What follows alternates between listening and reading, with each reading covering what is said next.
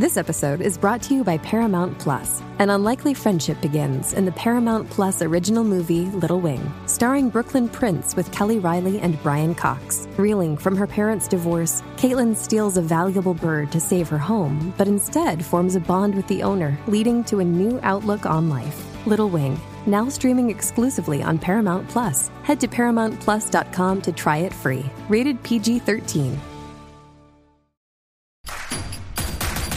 Introducing Royal Caribbean's newest ship, Icon of the Seas, the ultimate family vacation. The ultimate 6 slides, 8 neighborhoods, 0 compromise vacation.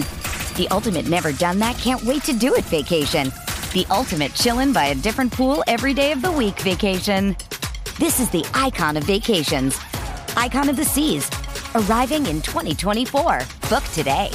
Come seek the Royal Caribbean. Ships Registry, Bahamas.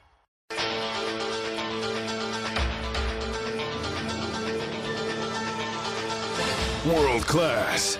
Jim Crockett Promotions. Big time wrestling. Mid-South.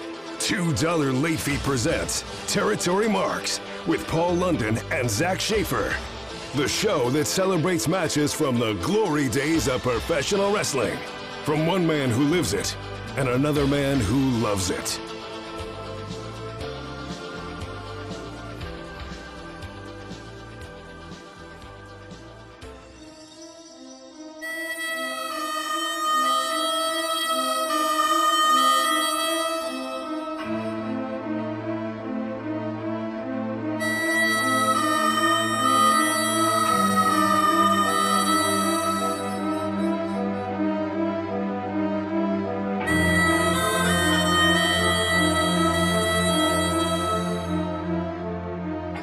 All right, this is the final episode of our crossover month.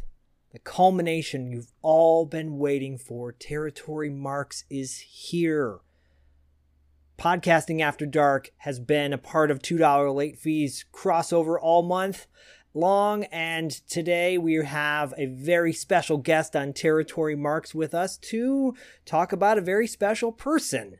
Joining us, Paul London and I, is Sleazy C, Corey from Podcasting After Dark. Corey, what is happening? Oh, thanks, dude. Thanks for having me on. Really appreciate it.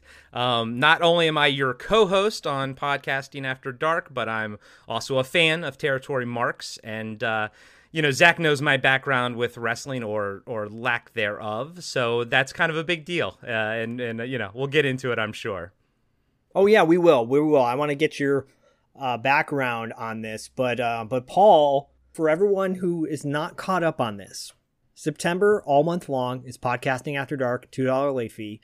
We covered the movie Roadhouse here on $2 late fee, and then broke down the movie on Podcasting After Dark, and then interviewed Marshall Teague, aka Jimmy Reno from Roadhouse. If you've heard all those episodes, if you haven't, go back and listen to those episodes. But before this all started, the inception of the crossover, and when it was revealed that Corey had never seen Roadhouse, and he up until maybe a month ago, you just blew Paul's mind. Paul's gonna lose it. After that happened, we said, okay, we got to do an episode for Roadhouse. That's our crossover movie. What are we gonna do for Territory Marks? Well, we got to talk about Terry Funk, and then sadly, a week before we're recording today, Terry Funk passed away at the age of 79. And there's no coincidences. If you talk to our good friend Richard Horowitz, he doesn't believe in them. Things all happen for a reason.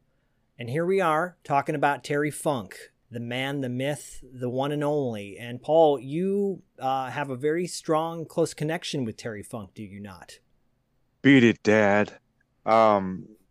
Yeah, I was very fortunate to, fall into the camp training system, I guess, of his brother, Dory Jr. And it was through my training and then eventual friendship and working relationship with Dory that I had met Terry. And it was Dory that really kind of presented a lot of opportunities for me that really kind of paid out. but it was Terry who was very so he had done this, I guess, these shoot interviews. They had asked him during this interview, who are we, who should we look out for? Like, who are the people on the rise? And I guess I was the only one that he said, but he said me, and that helped get me into like Ring of Honor at the time. This was probably like 2002. So to have someone of that stature kind of vouch for me, and he had, he was just always very forthcoming with his stories and his advice and everything. He was just very, not for everybody, but like if he knew that you were legit. He once asked me to drive up to Lubbock from Austin, and that's no easy drive. That's about 9 hours. And yeah. And so there was this company called XWF, and it had some stars. I mean, it was pretty much kind of run by Jimmy Hart, and they were trying to kick it off after, I guess, kind of after WCW, and everything was kind of in limbo in that little period there before they kind of reemerged as a secondary brand. But there was this company XWF, and they had a lot of rising stars, and they had some, not so rising stars.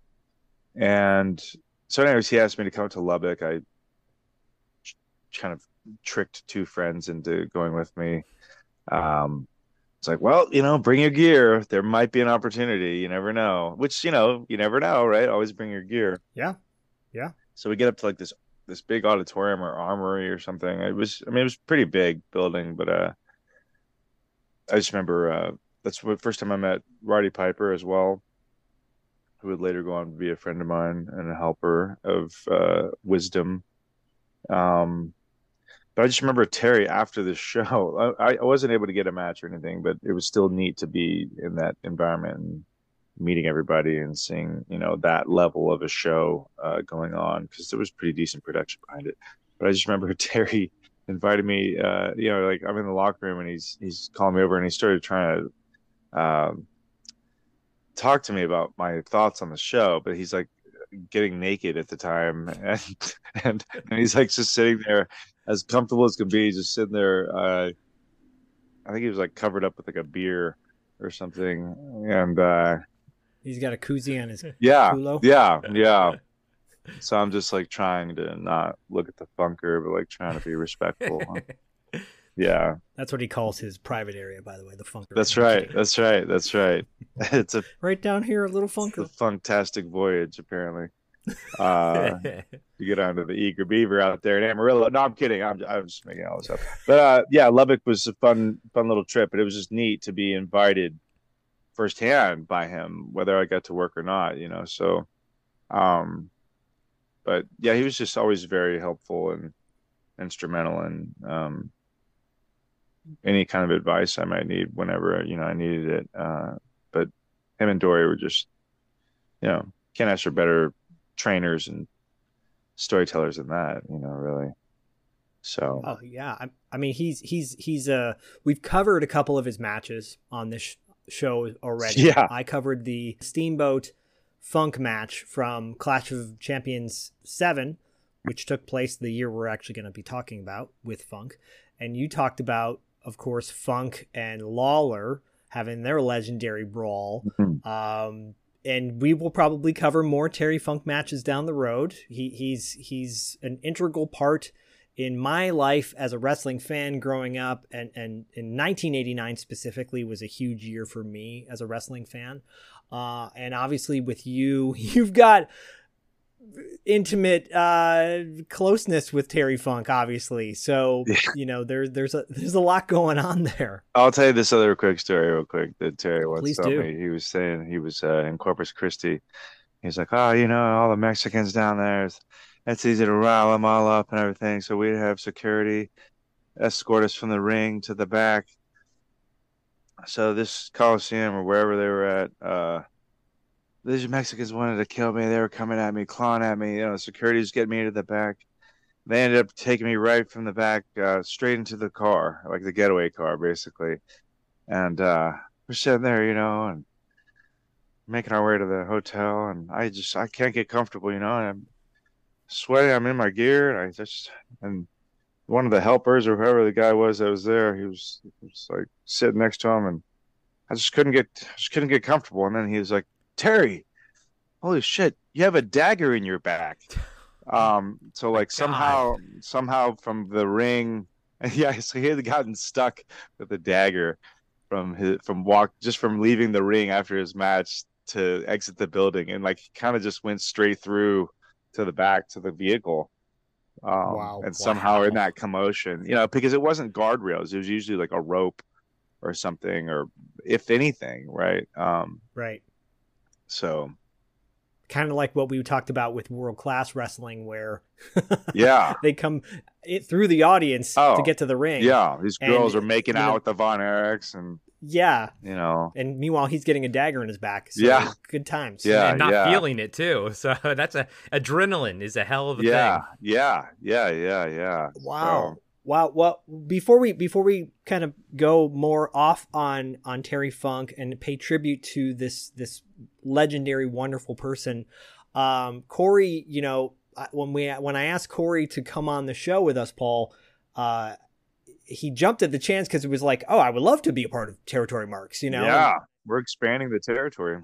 Exactly. We gotta branch it out. That's right. But Corey's knowledge, well, Corey, I'll let you describe. What's your depth of knowledge when it comes to professional wrestling? Yeah, so Zach and I have discussed this before on the because it used to be TV Obscura. We would do a yearly wrestling thing, and I think that kind of spun off into this.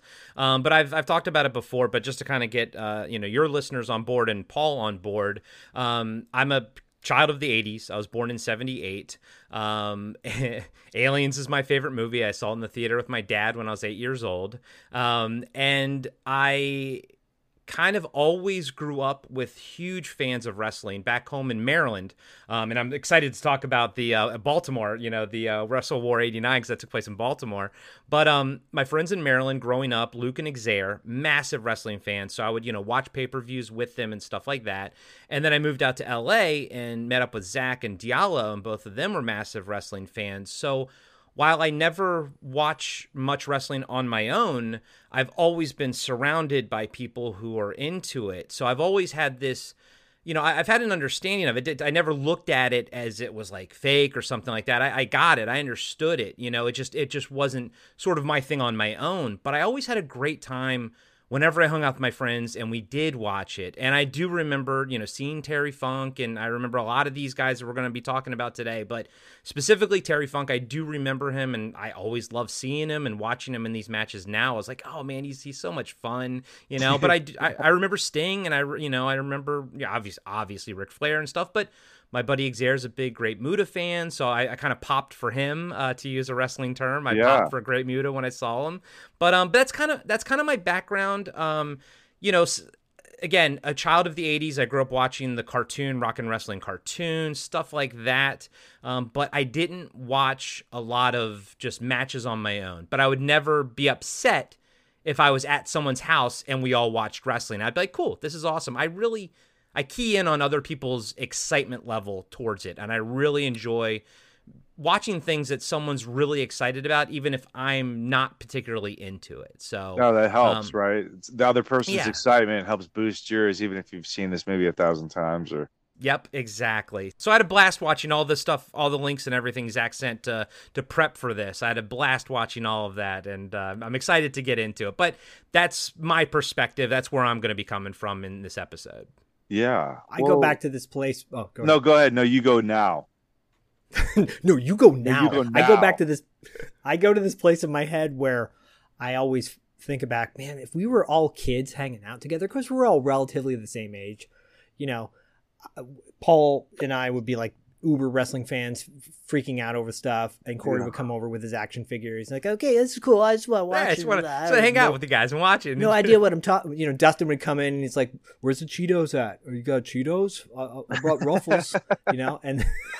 And then we would be marking out, and Corey, you'd be like, yeah, but Is when's RoboCop coming out? Yeah. When's RoboCop? Right, I love RoboCop coming out Yeah. the thing. And I'll just throw out that as a kid, I loved the Road Warriors. I thought they were awesome. But my favorite move in wrestling is the Frankensteiner. I always thought that was cool It's as pretty hell. cool. Yeah, it's a good one.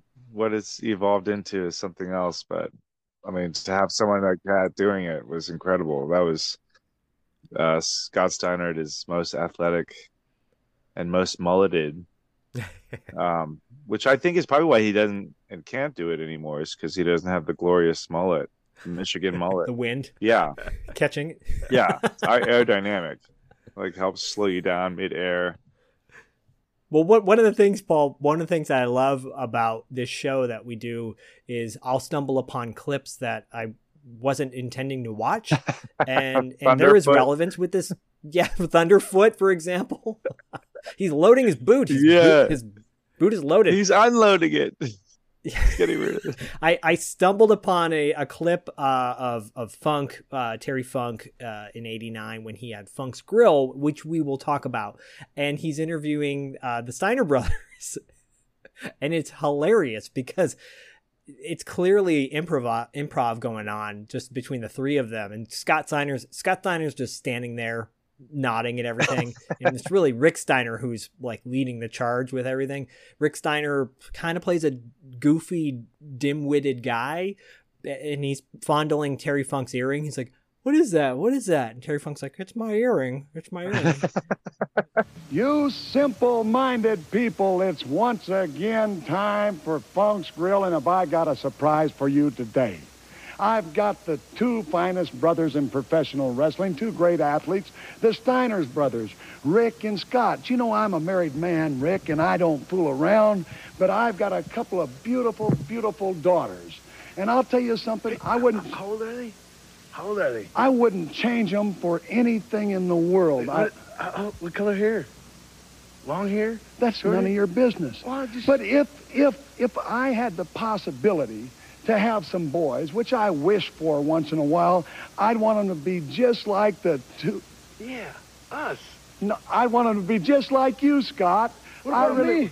What about me? Well, you're just fine, Rick. Yeah, you really all right. are, but Scott's got some other possibilities after professional wrestling. Oh, me too. I thought about being like a sheriff or a fireman. Doing all... Look at that. Hold still. What is that? I'm trying to tell you that is my earring, but I I am like trying that. to tell you that I admire Scott and you and the way that you wrestle and the way that you look in professional wrestling. How long was Funk's Grill on for? And I assume it was probably it was a segment during shows, right? But I'm watching it now and I'm like, well, this would be a perfect YouTube channel, like if this was happening, type of thing. Right. But I enjoyed Funk's Grill, the episode or the segment that we watched. I thought that was fun. Yeah, I mean, Terry Funk. Go ahead. According to Rick, it's Ric Flair even says it's the greatest talk show on American television. Yeah. So I thought, well, he's really putting it over, whether it's sarcasm or not. I would watch it, like you said, I would watch it. You would hope it would be a real show. And I love Terry in all his talking segments, obviously with the exception of those that he's about to go out and do matches, his ability to find the gaudiest Western wear, or like just who I would want to think that he gets his Western shirts at Goodwill or something, or I don't know, but like I love his bizarre fashion, like the poncho thing that he's wearing and stuff like that. Well, just even in the segments where he has like a shirt that has like fringe on the arms and on like pals and it suits him, but it's like no one in their right mind would ever think of buying this shirt Or his boots too. His boots, with the jeans tucked in. That was the first time where I'm like, is that cool? And then we obviously we wrapped that up with Marshall Teague. Marshall Teague, who was our guest for Podcasting After Dark and $2 late fee. I point blank asked him, Paul, and I shouted you out too. I said, I want to know this reason why cowboys wear their boots on the outside, with the pants tucked in. But Terry Funk, on the other hand, and he's wearing them in one match or one vignette, he's got they're like these kind of baggy white boots that look little saggy white boots. Yeah. And I'm just like, that's not really rocking. That's more kind of like cock blocking. It's the old farmer on the range who just wants to slip on boots because he doesn't know. I guess so. Or mudden boots. Come on now. Before we just jump into FunkFest and in our adoration of Terry Funk, Roadhouse came out in 1989. Yes. That's why we're focusing on the year of Terry Funk from 89. This format's going to be a little bit different than what we normally do. It's more of a free-form discussion talking about the year of Terry Funk in 89 when Roadhouse came out. Up until this point, he didn't retire from wrestling, but he took a break and he made a couple movies. He made Over the Top for one, and then he made, I think that was in 87, right? Or 86? 87. Yep. And then he made Roadhouse a little bit later. When Roadhouse came out in May of 89. And in May of 89, Terry Funk makes his comeback to the National Wrestling Alliance. So how long of a period of time? Because Ric Flair kept saying 5 years. I think Yeah, I he's heard like 5 years. That's what I heard Okay. too. But I don't know how accurate that was. Like, I don't think he had just been out of wrestling completely, right? Because had we not seen him in some of the stuff we've covered, Zach, like over the previous we 5 have. years? And I'm not sure how seriously I take Ric Flair's recollection. I agree. He's going to say what he needs to say to come out on top. He's the ultimate opportunist. That's why he's the That's nature right. boy. In 89, he was actually I think Terry Funk said he's 35, and I'm like, well, he's actually 40 in 1989. He loves his stories, man. I told you. According to like Wikipedia, for example, his career, he took a break from 86 to 89. So 3 years. Okay. Yeah. That makes sense, right? I mean, you would think Roadhouse was probably produced in 88, Yeah. right? But then, Over the Top was probably, 86, because it came out in, I think, 87. Yeah, because if Roadhouse is hitting in May, this culminates, I think, in November, right? With that Thunderdome match. No, well, it's October, right? Because it's Halloween and everything. Right. So the movie was already out by this point, by the end of what we're going to be discussing, essentially. Right. Yeah, this rivalry starts in May. We're really focusing on his rivalry with Flair of 89 as well, Ric Flair. This rivalry starts in May and it culminates in November. So, Roadhouse had just come out. It's funny because Flair comments that Funk's off making movies with Sylvester Stallone. And that was like 4 years prior. Yeah. Yeah, and it hadn't brought up Patrick Swayze yet because, Roadhouse had just come out. Yeah, and it was probably in the process of bombing, too, at that point. Yeah, because it did not do very well. Yeah. Listen to that episode where we talk about that on $2 Late Fee and Podcasting After Dark. But yeah, so Funk reemerges as a judge for a championship match between Nature Boy Ric Flair and at the time champion Ricky the Dragon Steamboat. And this is Wrestle War. Wrestle War 89. Yeah, baby. This was the finale of the storyline between Flair and Steamboat. Steamboat beat Flair for the title, and then they had a 2 out of 3 falls match, which ended controversially, and and then they had their wrap up match where Flair turned face.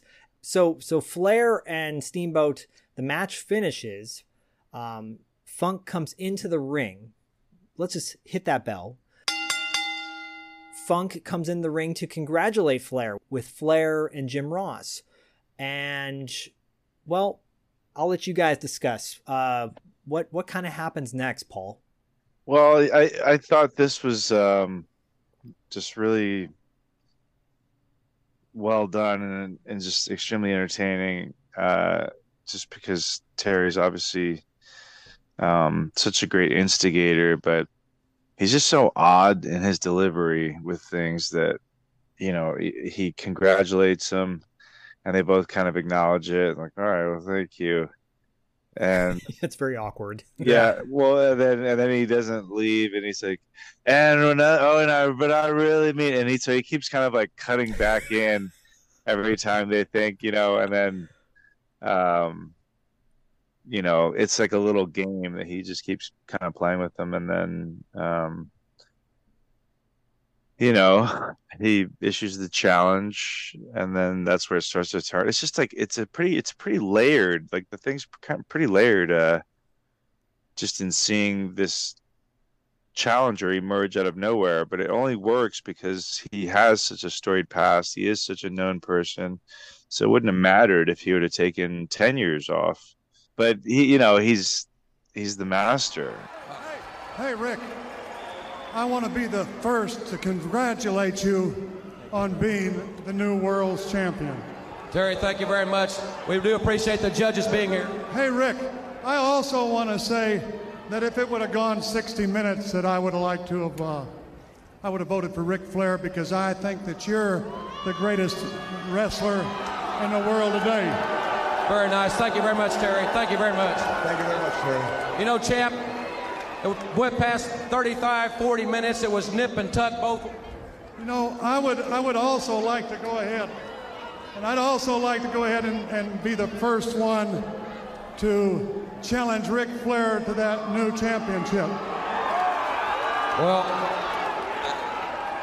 Terry, I'm honored that you'd like to get in the picture, but as the wrestling fans know, you've been in Hollywood, Sylvester Stallone, while I've been being the world champion.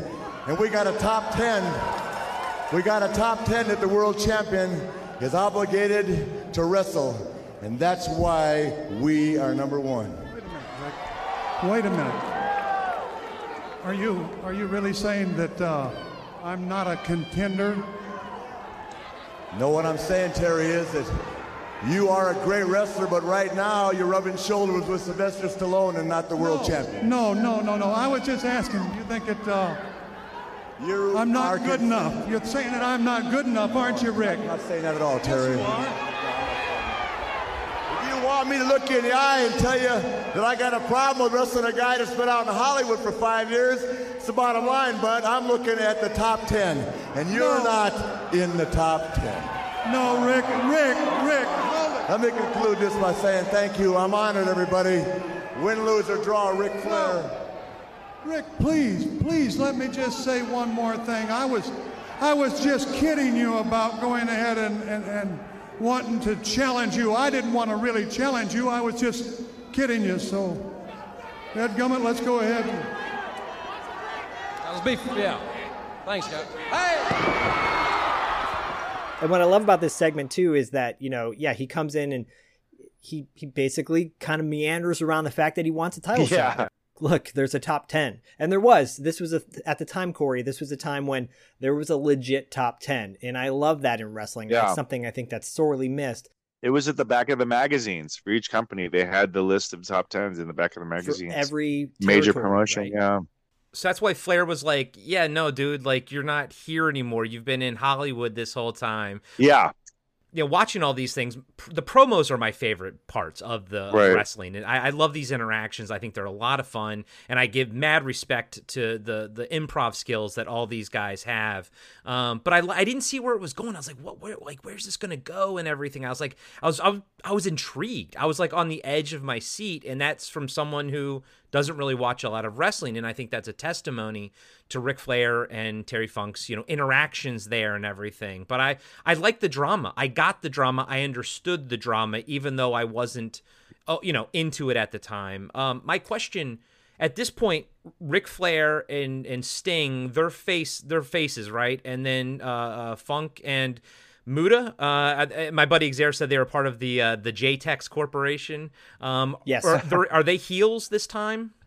They are, but they haven't formed yet. Okay. The JTEX Corporation has not formed yet so where we're at, I was a huge Ricky Steamboat mark at this time, and when he lost to Flair, I was bummed out about it because he was my favorite wrestler at the time, right? And then Flair wins, and Flair is now a face, a full-fledged face. I'm sorry, is he a face because he won? Is it because of that fact? It's in the way he won, okay, got it. Because they basically congratulate each other, and there's a send-off where, Steamboat has kind of ceremoniously passed the torch over to Flair as far as being the top face in the company. And Sting is around at this time, but they're not, aligned just yet, right? And then, of course, Funk utters the line, well, I was just kidding. I was just kidding about that. I was just, oh, dadgummit, wanted you to shake my hand, right? And then it's such a beautiful moment because you're right, Corey. There's tension there. You're like, wait a minute. This is the end of a pay-per-view. This is the end of the match, right? We're supposed to go. The program's over. Yeah. Like, where's this going? And Ric Flair's been wrestling for like 40 minutes, so he's tired and everything too. Right. Exactly. And I had never seen anything up until this point at this moment like this as well. And so I didn't know where it was going. And then, of course, from that moment on, Funk sucker punches Flair. Yep. Much to Jim Ross's surprise. Whoa! And what ends up culminating in a possible career-ending injury. Paul, what does Terry Funk do to Ric Flair? Well, he sends him outside, doesn't he? He sends him outside. Yeah. And then sends him over the guardrail, kind of wailing on him throughout. Yeah. And it's like the little guardrail, so he kind of steps over it, brings Flair back over, and then carries him up onto like the announcer's table. And I was sitting here thinking, like, oh man, if they both stand on this thing, it's gonna break. Right. But somehow gets Rick up into the pile driver and then executes the pile driver, and the table doesn't break at all. And they both just kind of take the pile driver. It looks great and falls over the table. And then he grabs the table and throws it down onto Flair. And I thought he was going to jump on it like a madman, but he ends up getting the chair and folds it up and hits a pretty nice looking shot to Flair's head while Flair's head's peeking out of from under the table like a hot dog wiener. Or as Funk would say, look at that horse tooth banana nose jerk. Yeah. I picked up on that. I loved the horse tooth comment. I thought, oh my God, like I'm not the only one who's thought that.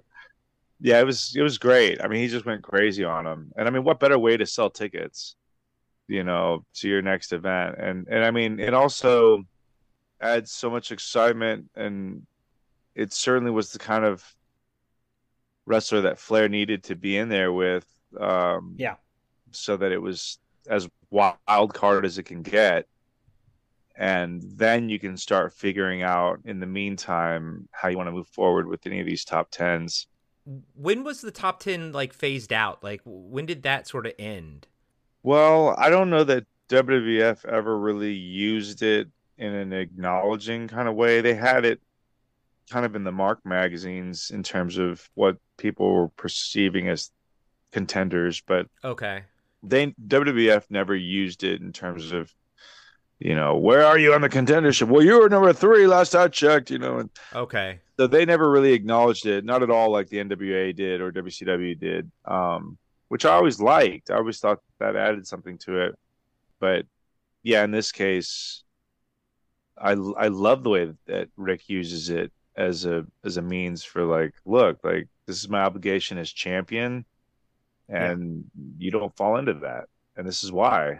Yeah, I'm gonna make a little comment about it, but like that's because I'm Ric Flair. I'm the fucking champion. Like, I'm that guy, And then for Terry to have his crazy Texas moment of being kind of senile. You say I'm not good enough.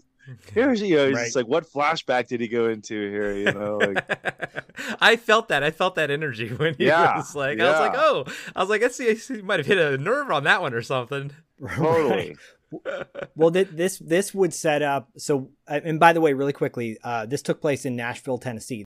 What this does basically is it puts Flair out of commission for a little bit. It gives Funk the opportunity to kind of get reintroduced to fans that maybe weren't familiar with him.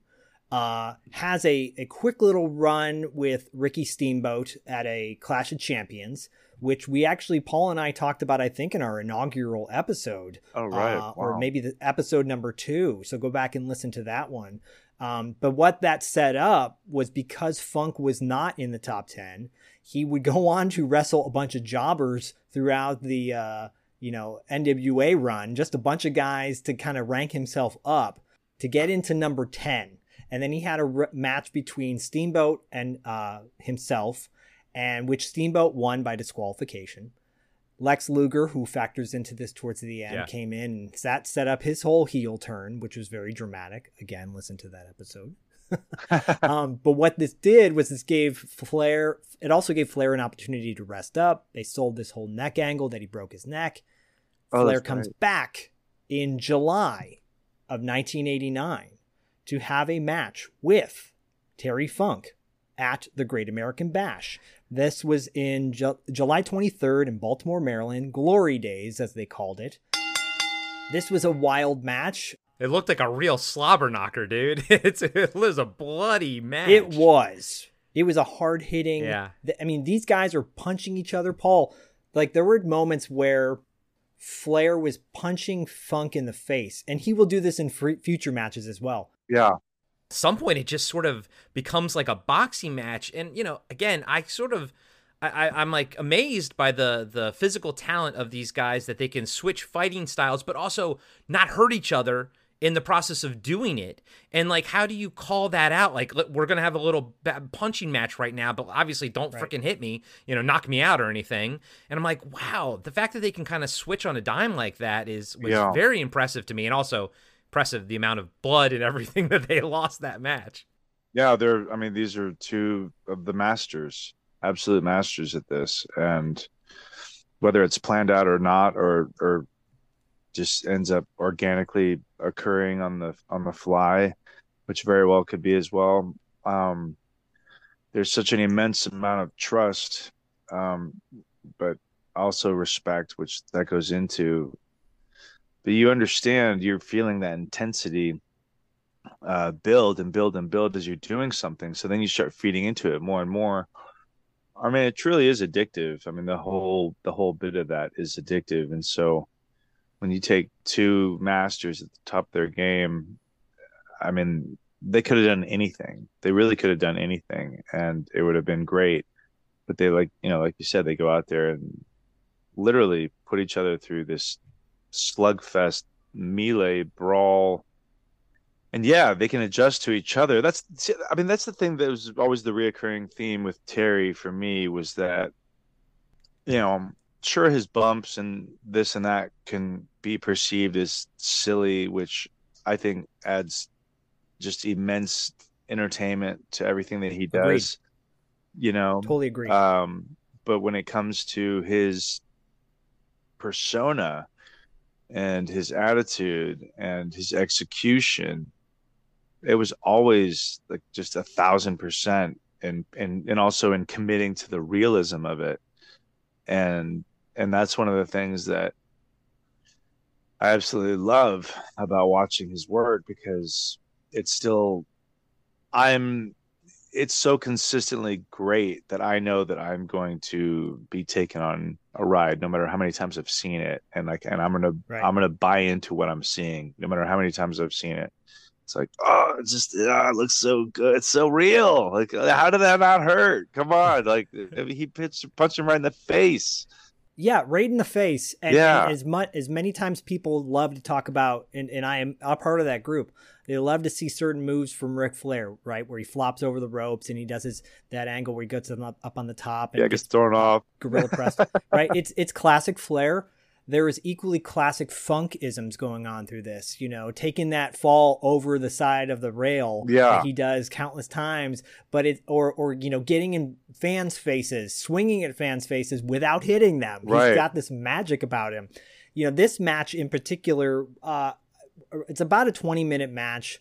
It culminates with Flair getting a pin on Funk, which at this time now, Corey, Gary Hart, who we've talked about on this show before and we will continue to talk about again, manager, but so much more than that, talker, promo deliverer, just amazing mind for wrestling. He's aligned with Funk. He's about to form a group called J-Tex. Okay. Because Gary Hart also represents Great Muta. Yeah. So Great Muta comes out at the end and sprays Flair in the face, causing a beatdown. Sting, who has a rivalry with Muta at the time, comes out to make the save. And now we've got Sting and Flair aligned. Ladies and gentlemen, the winner and still World Heavyweight Champion, Nature Boy,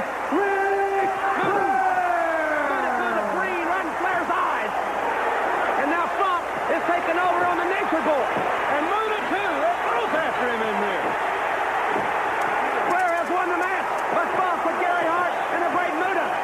It's from the referee right out to the floor. They got the World Championship belt. Flair has won the match. Both men are a bloody mess. And with Muta and Hart in there. It was Hart who came to the ring with Terry Funk to begin the match. That was the big surprise that Funk was talking about. They're trying to hurt him. I mean, permanently put him out. Muta was holding him. They're going to pile around him on the chair. That'll snap his neck. They'll break his neck here. There's that Dillinger. They have security. God, Dillinger's a civilian. He got in to stop that. Muta gave him the karate kick. Wait a minute. Here comes Sting. Sting is going to come to Flair's aid. Sting hammering away at Muta. Somebody had to come in to save the champion. Funk and Sting are hooking it up here. Muta now and Funk double teaming on Sting. But Flair is back up. Flair now is back up. Fighting with Muta. Downstairs, upstairs. The bloody champion. And the challenger hooking it back up again. Oh my God, what a brawl we've had. No control at all right now. Completely out of control. Okay, so that's what brings Sting into on Flair's side at that moment, and I'm like, oh my God, Great Muta, oh my God, it's Sting, like, you know, I mean, I remember these guys, and I was like, oh, this is wild, and we're gonna come back to it, but I just want to jump ahead to the finale. Was that Gary Hart was also kind of trying to stop Funk from shaking Ric Flair's hand and everything? Yes. Okay, we'll talk about that when we get there. I'm piecing things together. So Gary Hart forms this group called JTEX, which, Paul, do you remember what JTEX stands for? I was going to ask you the same thing. I figured it was like, do they all have Texas ties? That's the Tex part? Well, it's Japan and Texas. Oh, that's Japan right. Duh. Okay. Right.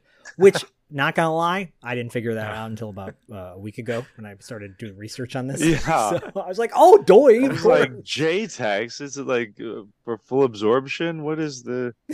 I know. I'm like, Calvex? Is this something you put on a cold sore? Carmex? Seriously. What is it called? Well, so how long had Muta been in the States wrestling at that point then? So Muta made his premiere as well that same year in NWA. He had been around for a while, and again, we talk about this on an early episode. Actually, that was the first episode, Paul. That was the first episode where was Sting and Muta. Oh, that's right.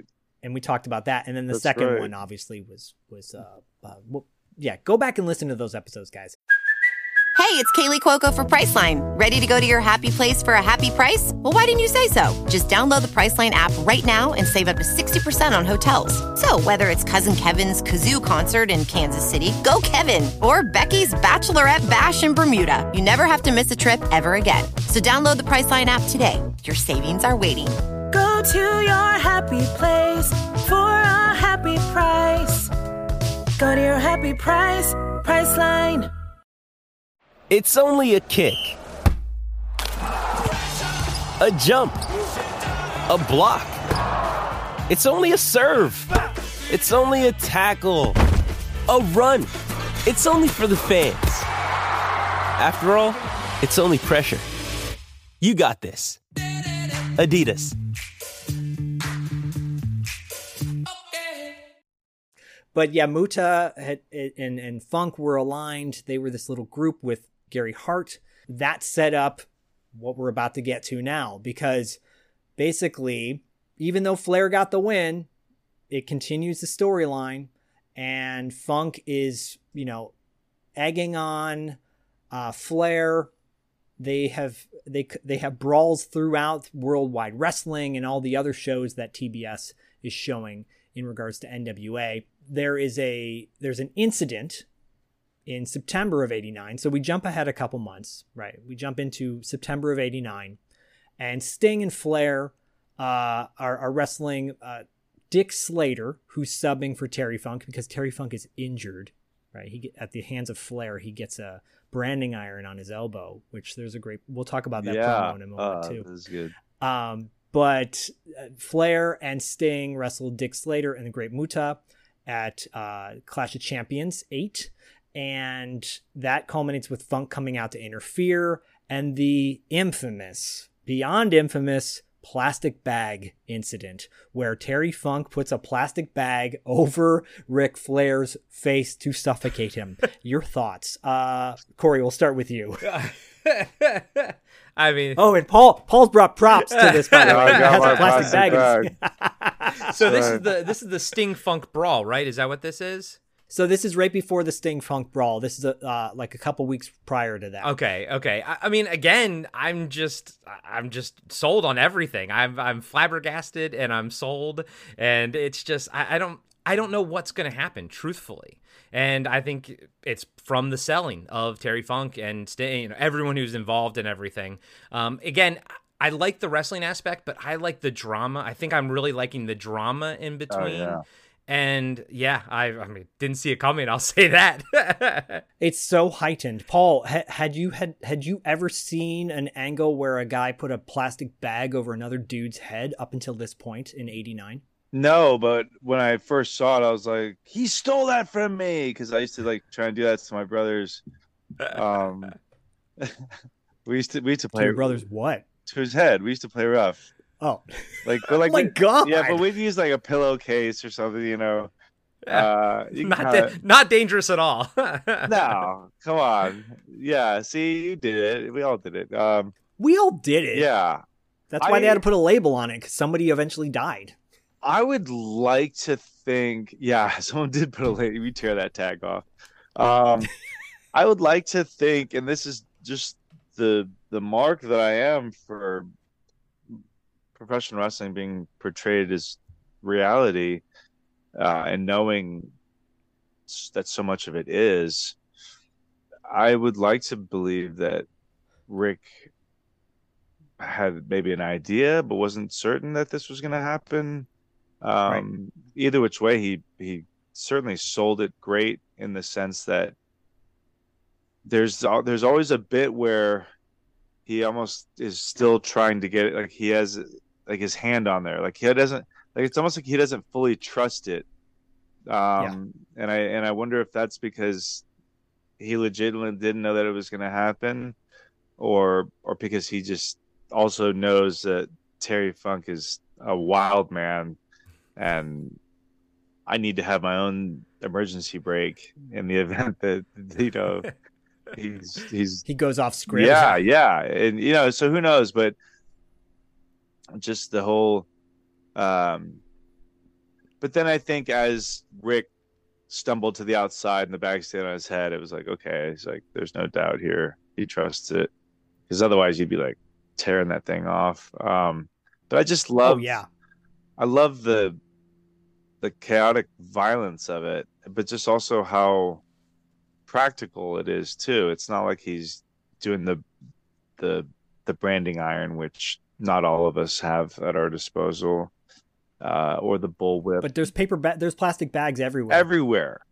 It's legit. So it feels legit. It literally makes me wonder what siblings learned to do this. Not putting a dark cloud over the promo. It's just, it's real. It's legit. This can really be scary.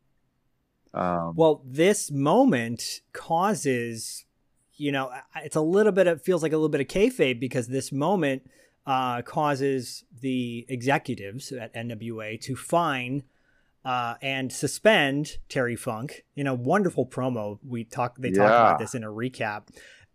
Suspend Terry Funk indefinitely. What does that mean? What does that mean? Yeah. Because he's being interviewed by Jim Ross, and Gary Hart is there discussing this matter. He's fined, and he's also suspended indefinitely because of his actions. Was it $100,000? Yes, $100,000. Yeah. The actions taken by Terry Funk go far beyond the guidelines of the sport, beyond the standards we demand of our wrestlers. We are interested in providing exciting wrestling for all of our fans, but Terry Funk's attack will not be tolerated. Terry Funk is hereby suspended indefinitely from wrestling in the National Wrestling Alliance and will not compete in any Services, it is signed Jim Hurd, Executive Vice President, World Championship Wrestling. How long am I suspended for? Indefinitely. How does this Hurd or this idiot have the right to suspend me? He can't suspend me. Why doesn't he suspend Ric Flair? Look for what? I'll show you what for. This is a legal document. He's suspended as of right now. He is not only suspended, they are asking for $100,000 fine. Am I supposed to go ahead and sit there and take that? Look at my arm. What about Flair? Get a close-up of that. What about when he repeatedly beat me in the arm with the branding iron? Look at that. And now you expect me to apologize and pay $100,000 fine? No way. Yes, I bagged him. Yes. And the intent was there. And yes, I would do it again. Don't you kids ever do anything like that. Don't ever do anything like that. All right, well, right now, officially, he is suspended indefinitely. For how long is it? Indefinitely. This is my livelihood.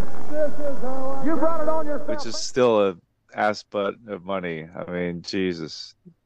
100,000. It is an ass butt of money. Yeah. And it's also a moment where it's comedy. This is what you talked about earlier, Paul. There's like comedy but drama at the same time. And right. Corey, Terry Funk does such a fine line in this promo of 1 minute, like you're laughing at him because you're like, this guy is complaining about a bruise on his elbow, right? Yeah. That Ric Flair caused. It's the smallest little bruise, and he's on the verge of tears because he's so upset.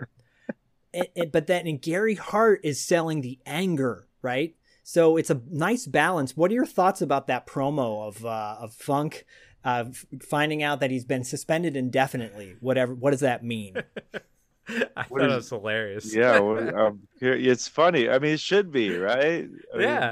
I mean, but that's the balance, like you said, Zach. You know, between the humor and the drama of it. I think it's a perfect balance. I saw the humor in it. I enjoyed the humor in it, but I was also sold on the stakes as well, and what it meant to every, you know, all the parties involved and everything. It, again, without, like, I don't have all this backstory with me, but I can still watch these things and in their individual moments, and because everyone is selling what they need to sell, Terry Funk especially, I understand what the stakes are. I understand what people are upset about, and I think that's a testimony to just his skills as a talker, you know, like as someone who can cut a promo and everything.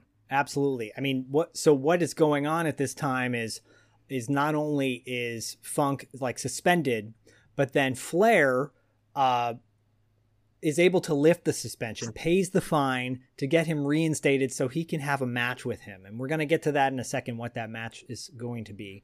But in this time, Funk has a brawl with Sting, right? Because Sting's being interviewed, and Funk also equally hates Sting. Yeah. Not on the same level.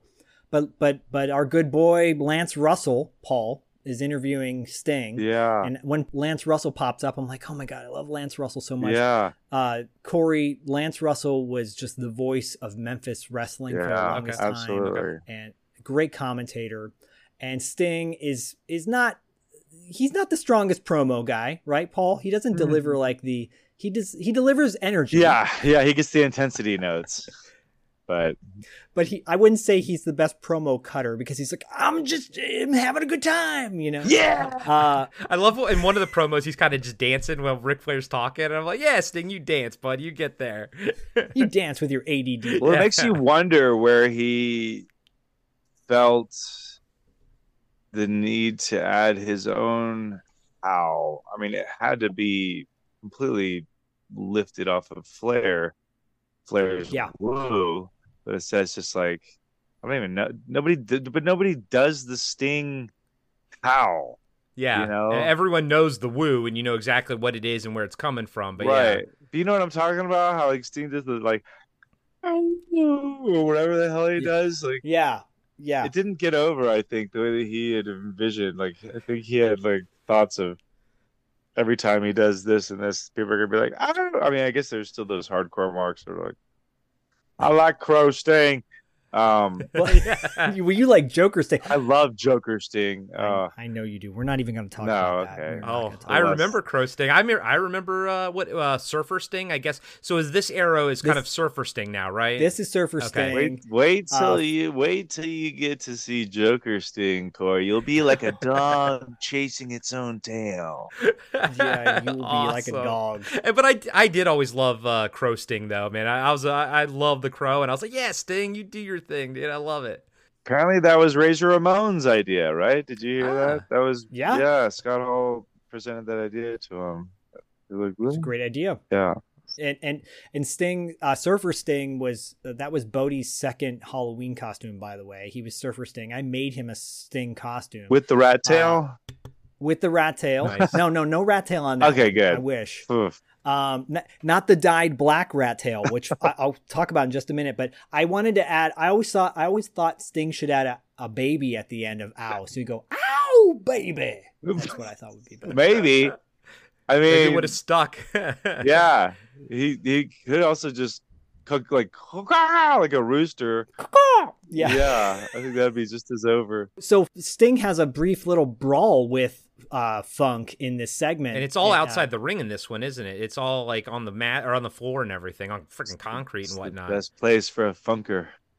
And we're talking a time when there were no pads on the ground. This is straight up. Concrete. No, you can tell. Like you can tell it's just like a some cloth or something down on top of concrete. Yeah.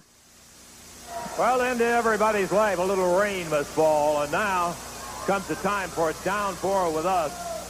Talking about Terry Funk out here. Terry, we respect the fact you are. What is the issue? That's what I want to know. Is the issue between myself and Sting, or the issue between Ric Flair? The issue is between Ric Flair and myself. What does the Stinger have that I want? He has absolutely nothing. He has no guts. He has no... Yeah, you better go ahead and do it. If you want to do it now. Sting came out here and Funk had done in a previous interview in a crazy Funk sandbagging, sucker punching, jumped on him and is slamming him on the concrete, hit him with a chair twice, knocked him down on the floor. Terry Funk, you are insane. So, I mean, this is a great moment to just to see how reckless and wild once again Terry Funk is. There's no plastic bag involved in this match, in this moment. Well, and he kind of sucker punches Sting, right? And so since he's a heel, that's kind of is that expected at the time because he's a heel? I don't think it matters. I think it is expected. I think you expect him to throw the first punch essentially because he's the heel. It shouldn't surprise you. You know what I mean? Does this happen every time? No, but it certainly shouldn't surprise you. But I think it always works for Terry because his movements are very rattlesnake-like. And that's a great way to describe him. Yeah, he's just, it really is, before Steve Austin ever became the Texas Rattlesnake, I feel like that is completely owed to Terry and his movements, not just in the ring, but in his persona as well, when he does a lot of these promos, because he, unlike, like you said, Sting, who's full of energy and intensity and sex wax, I think he's always at a 8 or 9 going to 10, right? Whereas with Terry, he'll start out in like the 2s and 3s, and he'll get up to like the 8 or 9s, and then he'll come back down to the 4 and 3s, and then he'll, so he just has such a layering to his cadence and delivery, and amazing. I noticed that lures you in. He's real. you can get burned out on like Sting's like who's somebody who has constant intensity, whereas Terry Funk's, like you said, I picked up on that ups and downs. That gives you a roller coaster to go on during the promo or whatever he's doing. I did notice that, and I liked it. And I thought it was more about conserving energy, but I think it's also about showmanship. You know, you watch a movie, and I love the first John Wick. Zach, I know you haven't watched them. I love the first John Wick because the action scenes are at a manageable pace. By the third one, some of these action scenes are like 20 minutes long, and I find myself zoning out. You know, I've only seen the first John Wick, and that's good enough for me. Shout out to Dean Winters. He's awesome in that movie. But I think that if you try to maintain that high, like at 8 or a 10 the entire time, you get bored with it. You want a roller coaster. You want highs and lows as a viewer. Yeah, I mean, oddly enough, one of Sting's his first tag partner was Jim Hellwig, right? Who became Ultimate Warrior. Even Warrior had the ability to shift levels, and I think that's why his promos were iconic. I agree, and especially in contrast to. It worked for his level of in-ring skill, and so yes.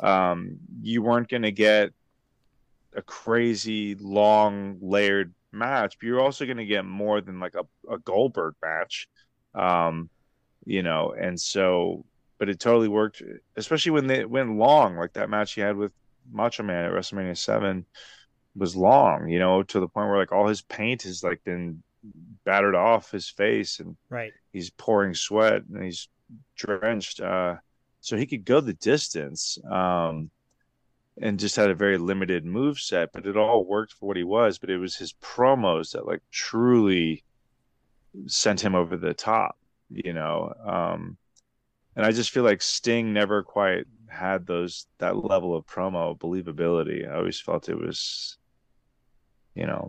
later on, and then his promos were never strong. I totally agree, but his in-ring work was fantastic. And so I think where he, in my opinion, where he excelled was when he sold that match. And what we're getting to, obviously, coming up with Halloween Havoc is unreal, in my opinion, and definitely deserves more praise, I think, than it gets. I agree. But before we get to that though,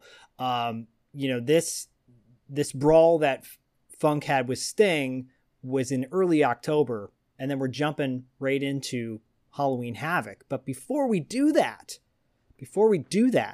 the I Quit match that culminates this whole storyline was originally supposed to take place before Halloween Havoc. And then suddenly it gets shifted. Okay. Because in this recap that I sent Paul and Corey, and by the way, all of the links to this episode, once again, are in the show notes, so go check those out. But in this recap of the Funk Flair rivalry, where you get the promo from Terry Funk and Gary Hart with the, why he's got the busted elbow with the little bruise on it. You're setting up this idea that there's going to be this I Quit match that is coming, but it's going to take place before Halloween Havoc. Suddenly there's this shift, and they do it at the end, which makes more sense, by the way, because it is the end of the chapter. Yeah, I was going to say, that means watching it, in the order that I guess it aired, which is how you sent it. Yeah, it makes more sense to have it end with the I Quit versus, what happened with the dome, the Thunderdome, electrified Thunderdome. Yeah. Yeah, because what ends up happening is it worked out this way, rightfully so, that Halloween Havoc comes up. Fantastic pay-per-view, by the way. Brian Pillman had a great match with Lex Luger. Brian Pillman made Lex Luger look great in that match. And of course the Road Warriors and a lot of the staples of NWA were on that card. But the main event of Halloween Havoc is Nature Boy Ric Flair and Sting with Ole Anderson as their Terminator. And we'll talk about that in a minute. Versus Terry Funk and the Great Muta with Gary Hart as their Terminator. It is now time for the Thunderdome cage match. Ladies and gentlemen, from Charlotte, North Carolina, He weighs 245 pounds. And for the 6th time, he is the World Heavyweight Champion, Nature Boy, Ric Flair!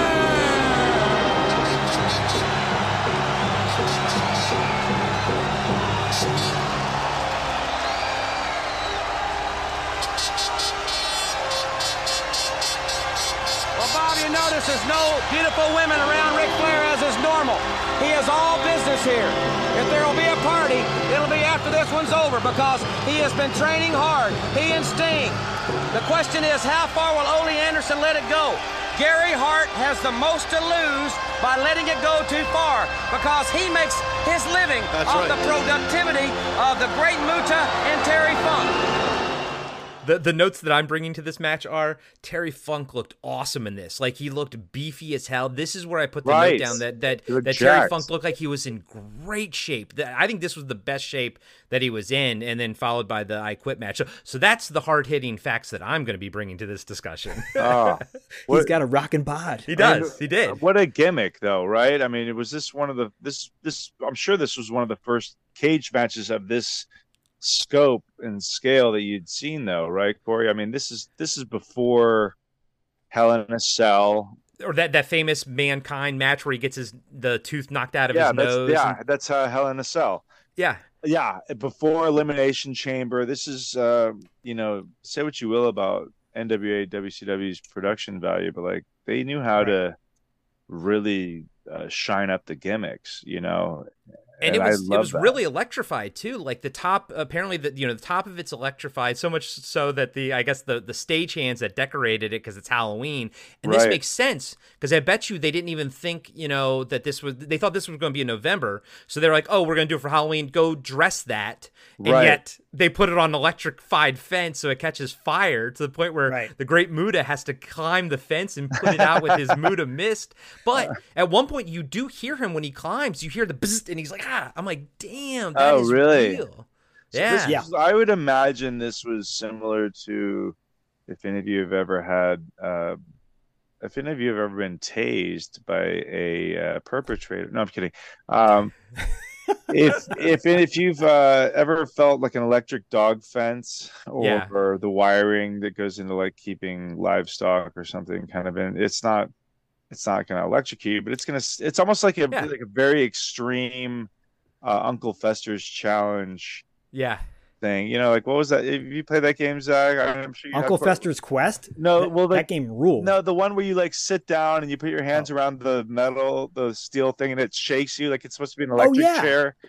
You're like, I did that. Yeah, I did that. I thought you're going to compare it to licking a 9-volt battery to make sure it was still working. I mean, you could that or a toad's ass, either one, and I think you'll be fine either way. But this seems like it would have given a good little buzz shock that probably didn't feel great. Judging by Muta's reaction, it seemed like it did, which was cool. This match is, and you're right, this is interesting because this is a precursor to so many matches we got used to seeing in a ring, right? And years prior to this, there was that like a Tower of Terror or Tower of Doom match where there were like 3 matches. World War III. That was later. Before that was later, but they did it earlier, like I think in '87, with Jimmy Garvin and a bunch of other people. But this match in particular was so unique, and the heels and the faces were so well defined, right? And Ric Flair, in my opinion, was at the highest level he's ever been as far as being a face. Like, he was the most popular he's ever been as a quote unquote good guy, right? And Sting was, beyond a shadow of a doubt, the most popular wrestler in the NWA at that time. And the special referee of this match is Bruno Sammartino. Which is really, I mean, he's another, Corey, he's a legend in this business. Pittsburgh I legend. kind of goofed on him a little bit because he took over UWF and was like, well, this organization is going to be about no steroids. And people are like, okay, cool. But anyways. Me or this guy? Right. Bob Caudle and Jim Ross are on commentary, and Bob Caudle was so good with Jim Ross on commentary. I love Bob Caudle. I think he's an underrated commentary guy. But the match was, there's two promos that happen before the match takes place, and I love that Funk says, "We're gonna introduce the 10,000 watt boogie." Like he talks about a new dance move. Yeah. The 10,000 watt boogie and fried chicken. We're going to introduce fried chicken. Right? I want to say one thing. Winston Churchill said, never say die. Gary Hart says electrify. And that's exactly what we're going to do. We're going to start a new dance craze here in Philadelphia. It's going to be the 10,000 watt boogie, featuring Ric Flair and Sting here tonight. And besides that, we're going to introduce something new. Fried chicken. I'm talking about Ric Flair when we push him up against that electrified fence. And of course, you got Tommy Young as the referee. Tommy Young is my favorite referee of all the times. He's one of the guys that helped put out the fire. Yeah. Wow. Right? I saw him climb. Yeah, exactly. And so Ole Anderson and Gary Hart are the quote-unquote Terminators. So the rules of this match are there's no rules, right? Even though it's a tag match. And they go by Australian rules, but then it turns into a Texas death match, according to Jim Ross. Texas Tornado What match. are the Australian rurules? I'm like, what the hell are Australian rules? You mean like legit tag rules where they're just tagging in each other? But what's interesting, when they come to the ring... Jim Ross is talking about the fact that Ric Flair means business. He's got no women with him. He's not coming to, he's not coming to the pomp and circumstance, even though he kind of still does. He means business, right? And then this Terminator idea is because the match has no pinfalls, no submissions. The Terminator is your handler who's outside the ring who has a towel in his hand, and when he throws in the towel, that's when you guys have given up. Got it. That's the Terminator. Yeah. One thing I wanted to point out before we have a more discussion about it and get you guys' general thoughts. Did you guys pick up on the fact that Jim Ross at one point is talking about Sting? He says, Sting, the youngster from Venice Beach, California, started out as a member of a team called the Blade Runners. So the fact that he gave his original tag team a shout out was pretty cool. Interesting. Because WWF was definitely not doing that at that time. They wouldn't even acknowledge any other organizations. Right. But then Jim Ross throws a little zinger in there. He goes, I think his partner has not progressed like this kid has. Oh, cold, Jim. Great drop kick by Sting, the youngster from Venice Beach, California. Started out as a member of a team called the Blade Runners.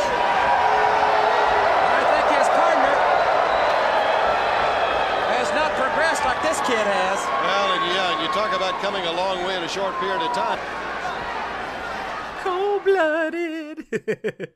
Paul, I think you said it perfectly in describing Ultimate Warrior. They're very different styles, and very, very unique characters, the Ultimate Warrior and Sting. I wouldn't compare the two, other than the fact that they both wore face paint. I think they're two totally different wrestlers. Right. I wouldn't even put them two together. Like and with my limited knowledge, I never in my head kind of put them as the same sort of type of wrestler or a carbon copy, I should say. Yeah. And this match itself is brutal as hell. Yes, There's amazing spots throughout. There's bodies flying, bodies hanging, bodies electrocuted. Corey, go. Yeah, it's go awesome. for it. Go for no, it. dude, it's freaking awesome. I lamented the fact that at one point Funk was hanging there and a stupid Halloween decoration was in the way, which again, it all makes sense now that you told me that this was supposed to be after in November. I think the set decoration really messed up on it. But yeah, Terry Funk's hanging there. We don't even get to see it, but you can see his legs and stuff. And you're like, oh my God, there's upside down. It got me excited to want to be there. You know what I'm saying? Yeah. I will say really quickly, I think this is always intended to be a Halloween Havoc match. However, I totally agree with you. The camera angles were terrible, especially for that one spot in particular where Flair has Funk upside down and something's going on. Yeah, something's but the happening. way the camera's pointed, you can't see anything Well, no, that's I think happening. Corey hit it. The set dressing must have been a sort of a last minute adjustment because you would think the cameraman would have. Yeah. So I feel like that threw off a lot of things production wise. But like we got Sting swinging on a rope, through the match. I mean, and then at some point Sting I think was stuck, and I didn't understand why. And I think they actually had to help him. So I guess that wasn't planned. Maybe I don't know if it was a boot or something was stuck in there. But I mean, Terry Funk's rocking and rolling. It's another one that I was like, this is a slobber knocker. This is just it's brutal, but you can't look away. You're completely invested in it. But I did not understand what the Terminators were and kind of why they were sort of walking around and all that kind of stuff. But it doesn't take anything away from my utter enjoyment of the match. That's all that matters. And it's one of those matches that doesn't get spoken about enough. I think it seems like things get kind of forgotten about post 91 sometimes, I guess, as WCW started to really take shape. And it stinks because this was really such a fun gimmick match that is like equal parts pay-per-view blow-off match and bad haunted house, and I could watch this all day. I mean, it's just the spectacle alone. And so, mistakes notwithstanding, those add to the magic of this match, and those add quote unquote mistakes in a match. They really unless it's an injury. Unless it's an injury, in that case, you have to accommodate the injury, whether it's stop the match immediately or cut stuff out. Right. Otherwise, mistakes become such a gift for a match because it thus propels whatever is happening in that moment to be real, because it is. It's like you didn't plan for this, right? So right. And getting Sting's foot stuck in there kind of slowed it down a little bit. So kind of almost built up the tension of when he finally does, do that swing, because if he had done it like right away, you didn't have as much tension build up because he kind of got his foot stuck. Yeah. So the whole time I'm watching, I think Muta was wrestling Ric Flair at the time. And so I'm like, what's Sting doing? Sting's going to do something. Ref's helping him out. I'm like, okay, but still I'm like kind of watching Muta, but I'm looking up at Sting. And then all of a sudden, Douglas Fairbanks. I rewound it, man. I was like, holy crap. So what was amazing about this moment is because, where Funk is upside down hanging and he's got a booger hanging out of his nose, it's very dramatic. Flair at this point has got Muta on the ground and he locks in his figure four, but then he doesn't have a really good hold on it. And that's when Sting gets caught up in the cage, and that allows Muta to get a reverse spinning toe hold on Flair, where he's like upside down pulling his neck back. Yeah. It's so dramatic. And he holds it on Flair for a really long time. And Flair is getting his ass handed to him in this moment. Yeah. And Funk gets free. They're going to give Flair a pile driver, and they do. And it's that moment where you're like, oh my God, is he going to break his neck? Right? Because that was just so dramatic. And Sting does get free, and he splashes on Funk. And at that point, Muta, Jim Ross makes the totally racist comment about Muta might be a fried wonton. Fried wonton. I heard that. I was like, Jim Ross. Oh, no. And I'm like, of course, JR's got to come out with that. And now Muta goes up the cage. Will he touch the wire? That's electrified. He's right up on top of it. Muta would like to, I guess, go to the land of the rising sun right now. He may be fried wonton if he gets onto that top very strongly. Fried wonton. Because Muta's crawling. He's on top, and now Muta is up there. Did they turn the electricity off? Because it seemed like he could then start climbing up. I think they did. I think they did too. Yeah. To lend itself to some more high-flying adventure. Speed duck. Yeah. Yeah, totally. So what is great about this exchange, though, is because at this point you think the match is going to end because Flair gets Funk in a figure four and Sting splashes on him twice. Paul's losing his shit over the fried wonton bit. It's racism in wrestling goes hand in hand sometimes. Put it to an Oklahoma to prove how much of a hillbilly he is. Right. Yeah, he's got to throw that in there. I'm sorry. Yeah, because he also says he's climbing all the way to the rising sun. And I was like, oh no. Which isn't like a big deal, right? I mean, I think no, but then he throws the fried wonton one in there. You're like, you had to go to the fried wonton, didn't you? You had to go to a fried wonton. This match is sweet. It is sour. And it is being brought to you in the Power Hour. Oh, Muta is a panda. He is a panda. The Panda Express. Moving like a ninja in the night. Muta. Oh, move over, Shokasugi. With that mask, he's like an Oriental dragon.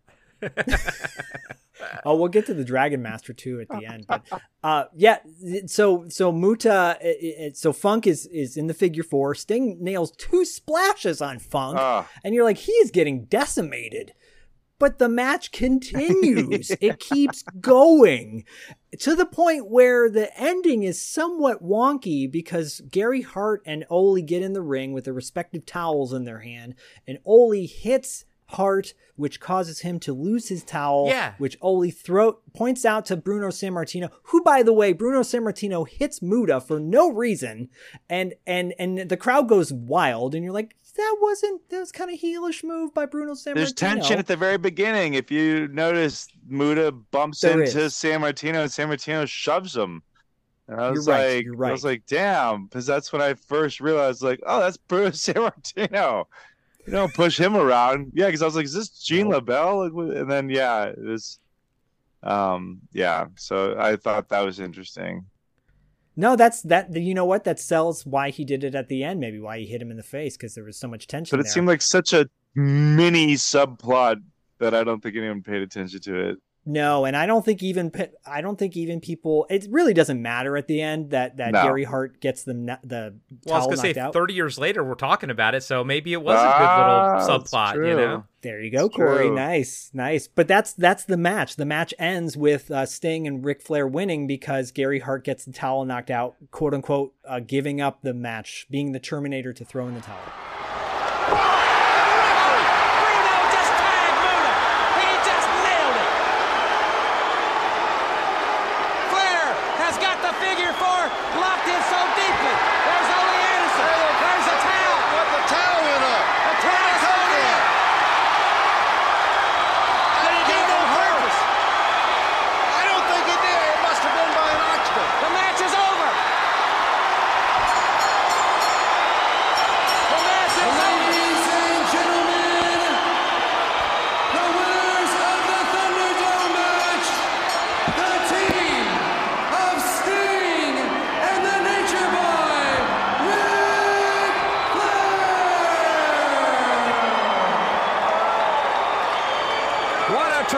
Conclusion to this event, but certainly not without some controversy, Bob. I saw the commotion afterwards, and everyone's like, oh, or I think JR was like, it wasn't fair, like it didn't count or something like that, because I was like, okay, so it got knocked out of his hand, and then they kind of went with that. As a match, I thought it was super fun, but I know we're watching it for Terry Funk, but I thought Great Muta had a really good showing that match. I mean, I think amazing. Terry Funk did too, obviously, but I thought for me, I was kind of tuning in on Muta and some of the stuff Sting was doing. Yeah, Great Muta is ridiculous. He's amazing. Yeah, no, I think he just recently, is he still going? He just recently retired for good. I think he just retired. Yeah. That's again to Terry. He's just one of those amazing talents that can drive a story forward based on his selling alone, that in a match like this where he gets just the utter tar beat out of him, he's still it helps. He gets more over, like, you know what I mean? Like, he doesn't need all this stuff. He doesn't need to be the one, in command the whole time. And he just has that real gift of making someone else look as great as they can possibly be at his expense, so. I mean, he made Ric Flair look... I just have to point out the fact that Ric Flair throws him over the top rope at one point onto the ground like a sack of potatoes. Yeah. Over the rope. Because there's that big gap between the cage and the mat and everything. And he just crumples Do you know why Ric Flair takes his back? Like, well, this is a little unrelated, but like, so when Ric Flair takes his backdrops, do you notice why he takes them different like that? Is it always because of his back injury? Yeah, because he broke his back in that plane crash. Yeah, and like ever since that, he's always taking his back bumps kind of on the side. But to have that awareness in the ring at all times. I think it just becomes absolute muscle memory habit in a way at that point, depending on who's giving you the backdrop, right? But yeah, Terry seemed to always throw himself out, knowing he was the sack of potatoes. He made that look so flawless. Every time he takes a bump, he is a flawless bumper. Well, that's something that they used to grill into my head was attack the mat when you bump. Attack the mat when you bump. And when you sell big, but attack the mat. Like that was always something that was very key in that training, was to attack the mat when you sell or when you take a bump. And he would attack everything that he bumped into. You know what I mean? Like, I mean, wait till we get to the final match, but to talk about attacking a table, but or surfing a table, I guess I should say. Yeah, I was about to say. I threw in a promo of Funk's Grill post Halloween Havoc, which sets up the I Quit match. Terry Funk had a segment throughout this summer as well, throughout this year, his that we mentioned in the onset of this episode, you know, like Roddy Piper's Pit or the Snake Pit. It was the wrestler doing their promo, interviewing people. He interviewed the Steiners in that one. You can look that up on YouTube. So it's almost like the evolution of a promo, essentially. Yeah. It's an interview segment. It gives more, in my opinion, Paul, you can elaborate. It gives more depth to the story that's going on. Sure. Or allows the wrestlers to do something a little bit different, but also still be showcased on the show. Yeah.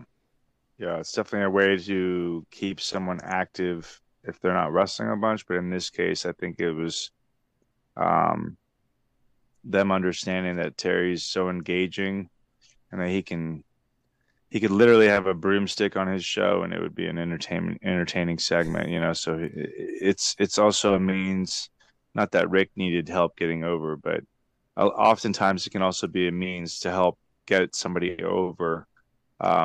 Whereas somebody, you know, a talent may not be able to have microphone in hand and look directly into the camera and get themselves over.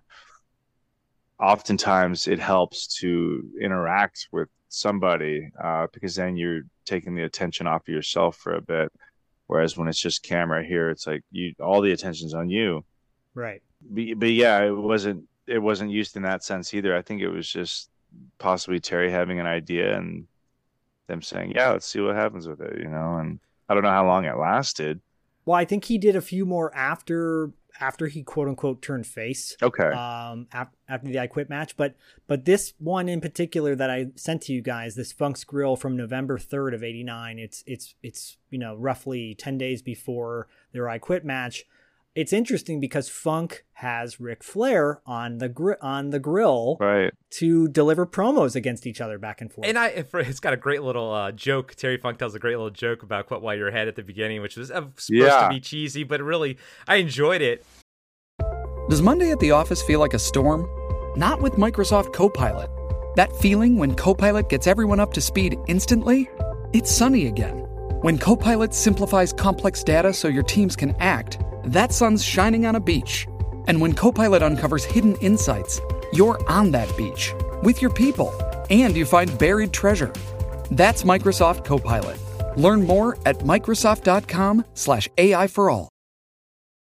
This episode is brought to you by Paramount Plus. Get in, loser! Mean Girls is now streaming on Paramount Plus. Join Katie Heron as she meets the plastics in Tina Fey's new twist on the modern classic. Get ready for more of the rumors, backstabbing, and jokes you loved from the original movie with some fetch surprises. Rated PG-13. Wear pink and head to ParamountPlus.com to try it free. Once upon a time, there existed a head. No arms, no body, no legs, just a head. And that head prayed for a miracle. Well, that miracle took place. That head turned into a tomato. A rotten tomato. To you simple-minded people know what the moral of this story is. The moral of this story is quit while you're ahead. And that goes for you too, Ric Flair. Quit while you're ahead and while you still exist.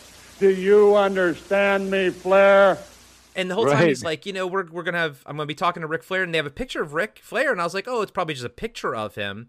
But no, it's like actually Ric Flair like waiting patiently to talk, and I was like, I was like, that's kind of cool. Like Ric Flair's not trying to talk over him or anything like that. Like you could tell that there was an admiration there because he's not gonna ruin it for him, so he waits to talk, and I was like, oh, Ric Flair's there the entire time that Terry Funk is talking, and he's not even like doing woo or doing anything. Like he's being respectful to Funk's grill, and I was like, this is cool. I dug it, and I liked the interaction. And Paul, to what you're saying about like sort of the floating head promo versus this back and forth, because Zach did send us, I think it was the Great American Bash promo that Funk did, and that is a more of a just in your face like and the energy level for both were so different, like Funk's grill versus just that head promo, and I really enjoyed the back and forth between him and Ric Flair in this one. Oh, definitely. What's on the grill? Terry Funk, I understand you all too well. I sit here and you wonder why am I here tonight? How could I turn down the opportunity to be on the most prestigious talk show in the history of American television, Funk's Grill? Me turn that down? Not a chance. I'm here and I'll make me a star, pal. Pal, I will make you a star because I will make you look so foolish today and also on November the 15th. You see, I don't want your belt, that gold belt. I don't want your family. I don't want your money. I want something that's more valuable than that ever will be. I want your pride. I want to take that from you in Troy, New York. I want to see those tears coming out of your eyes. I want to see you running from this old dog with those rabbit pellets or raisins falling all over the ring. That's what I want. I want you to crawl underneath that ring, and I want to throw you the microphone, Flair, and I want you to scream oh so loud, I quit, Terry Funk, you are the better man. And I want to see your arm reach up from out from underneath there in shame and shake my hand out of fear. Can you understand that, Rick, or not? Do you know how much I hate you? This is a perfect way to set up the I Quit match, which, like I said earlier, got bumped ahead or bumped past Halloween Havoc, which again makes way more sense to have this be the final. So if this played out the way they originally intended, they would have wrestled in this I Quit match, and then if it played out the exact same way, and Ric Flair makes him say I quit, then they would have gone on to the dome match. I mean, this just seems such a more logical. This seems more logical of a conclusion than that. Will you quit in a cage? It's like, but I already quit. Will you quit on a train? Yeah. Will you quit with a fox? Will you quit with in a box? So really quickly, by the way, the JTEX Corporation is about to pick up a few new members, which will be kind of introduced at the end of this of the upcoming match we're about to talk about. On November 15th, 1989, New York Knockout Clash of Champions 9 in Troy, New York. The main event, Terry Funk versus Ric Flair. World title on the line, I quit. Or as Gordon Soley would say, 5 letters, 2 words. I quit. 5 letters, 2 words. I quit. Gordon Soley was on commentary with, I never forget that. To this day, it's grilled in my brain. I heard it. It's Jim Ross and Gordon Soley on commentary. Tommy Young is the referee. This was an I Quit match. We hadn't seen an I Quit match in a really long time. In fact, I was doing a little bit of research. The first I Quit match, according to Wikipedia, is Tully Blanchard versus Magnum TA. That was the first I Quit match back in the day. On television or on, wait, for what year would that have been, right? Because we covered our own with Funk and Lawler. Yes, we did. So as far as the NWA is concerned. Okay, NWA. Right? Okay. Just wanted to clarify here that Terry is well versed in the I Quit match. He's well versed in making dogs squeal and making them suck on eggs. He is well versed in boxing chickens, boars, cheetahs. It doesn't matter. He will take anyone to the limit and make them say, I quit. Or as Ric Flair would say, that's humiliating. That's disgraceful. So did they bring this back for Terry? Basically, like, if it wasn't Terry Funk, would it have been an I Quit match, or was this done for him specifically? In my opinion, Paul, you can counter this. This is the only logical way to end this feud. It's a 7, almost 8 month feud, right? That it keeps going back and forth. Only other stipulation that would fall into play after this would be a loser leaves town match. There you go. Yeah. You know, because then that way you know that one of them is staying and one of them is going to be gone. And then that's that. So with an I Quit match, hey, we just know that you made him say I quit. Okay. But you're still both here. And there's still grumblings of that loss on the surface. So this could happen again. You know what I mean? But when you take a loser leaves town match, ideally that's like one of these guys is going to leave for a while. Until that masked, mysterious stranger shows up out of nowhere somewhere down the road. I can't quite pinpoint it, but his moves look sort of familiar. There's something to the way this... Have I seen this young man before? This Star Bean... This Midnight Rider? Yeah. Who's this Midnight Rider? This yellow dog... Shout out to our buddy Diallo Jackson, by the way, who loves the Midnight Rider angle with Dusty Rhodes. That's one of his favorite angles from back in the day. So, Midnight Rider, yeah. So we're gonna have to cover that. Yeah. This whole thing though is they're building up Funk as the pride of Texas. Right. So he's got Texas on the line. Flair, is saying he'll never do it. And there's promos ahead of time where. Oh yeah, Terry. Flair, I don't care about that gold. I care about your pride. It means a lot more. Yeah, that's I like right. that. He's like, yeah, I don't care about the belt, and that's I'm taking the one thing that you have, and that's the pride. I was like, that was cool. I got that. I understood what was on the line for Ric Flair, and I think there's something special about it not being about money, not being about in the eyes of for me, not being about right. the belt or something. It's just down and dirty. I want to take your pride. And I think that's very relatable. And I think that's what made it exciting. Sure. Now, Terry Funk, we know what's coming down. It's called I Quit. That means two great champions are going to walk that aisle tonight, and they're going to get in that ring with one thing in mind, and that is to make, now think about this, to make the other say, I quit, on a nationally televised program before millions of people. That's humiliating, that's disgraceful, that's the end. Think about it. National television, I quit. Well, I look at it like this, Terry Funk. I'm the world champion, the title's on the line, but if I say I quit, I'm done. For you, you've got nothing to lose. You're the pride of Texas. You're one of the true greats on this sport. So tonight, Terry Funk, it's no man's land. It's a crash course. But the bottom line is, woo, to be the man, you gotta beat the man. Woo! It's interesting though, because the whole angle with Flair is like, this is about one particular thing. You got to have guts. You're gutless if you don't do this, essentially, is what he's saying.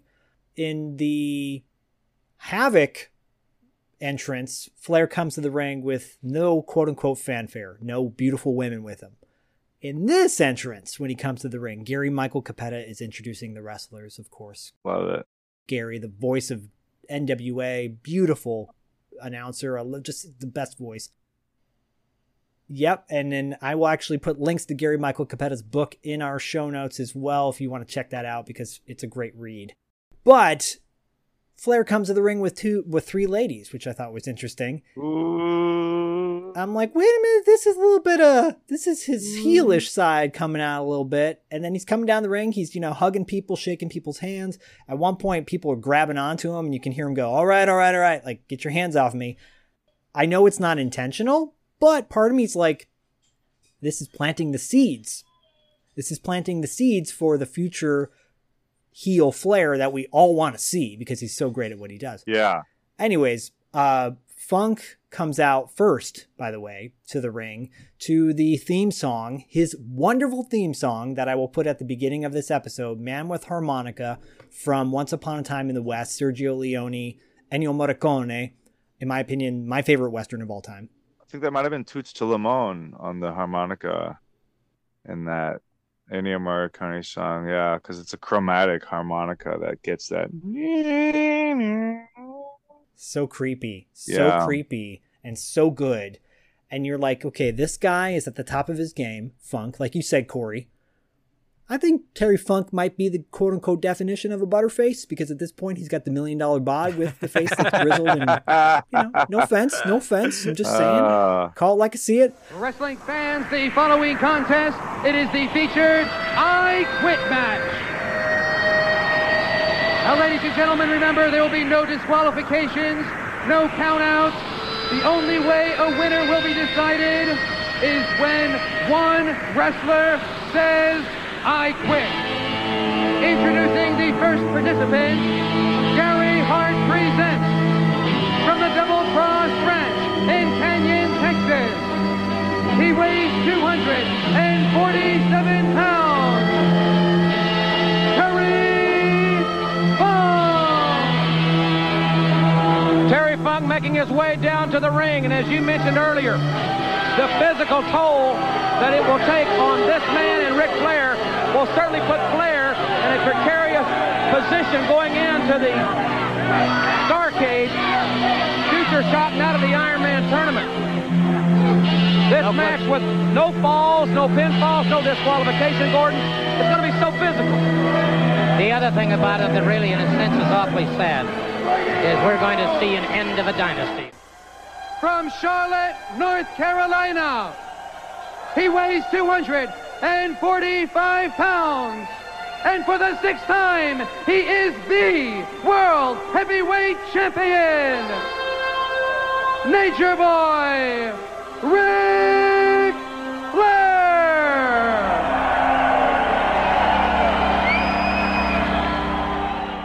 And this match is a legit brawl.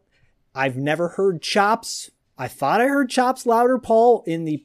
you feel them in this one. I thought the chops were bad in the Funk Steamboat match. In this, they are beyond black and blue brutal. Yeah, it's... I think I even have some slight chest... Yeah, you do. From my matches recently. Yeah, you definitely... You feel the brutality in this match. I mean, they're laying it all out, and... all for the pride of saying, I made you say you quit, you dog.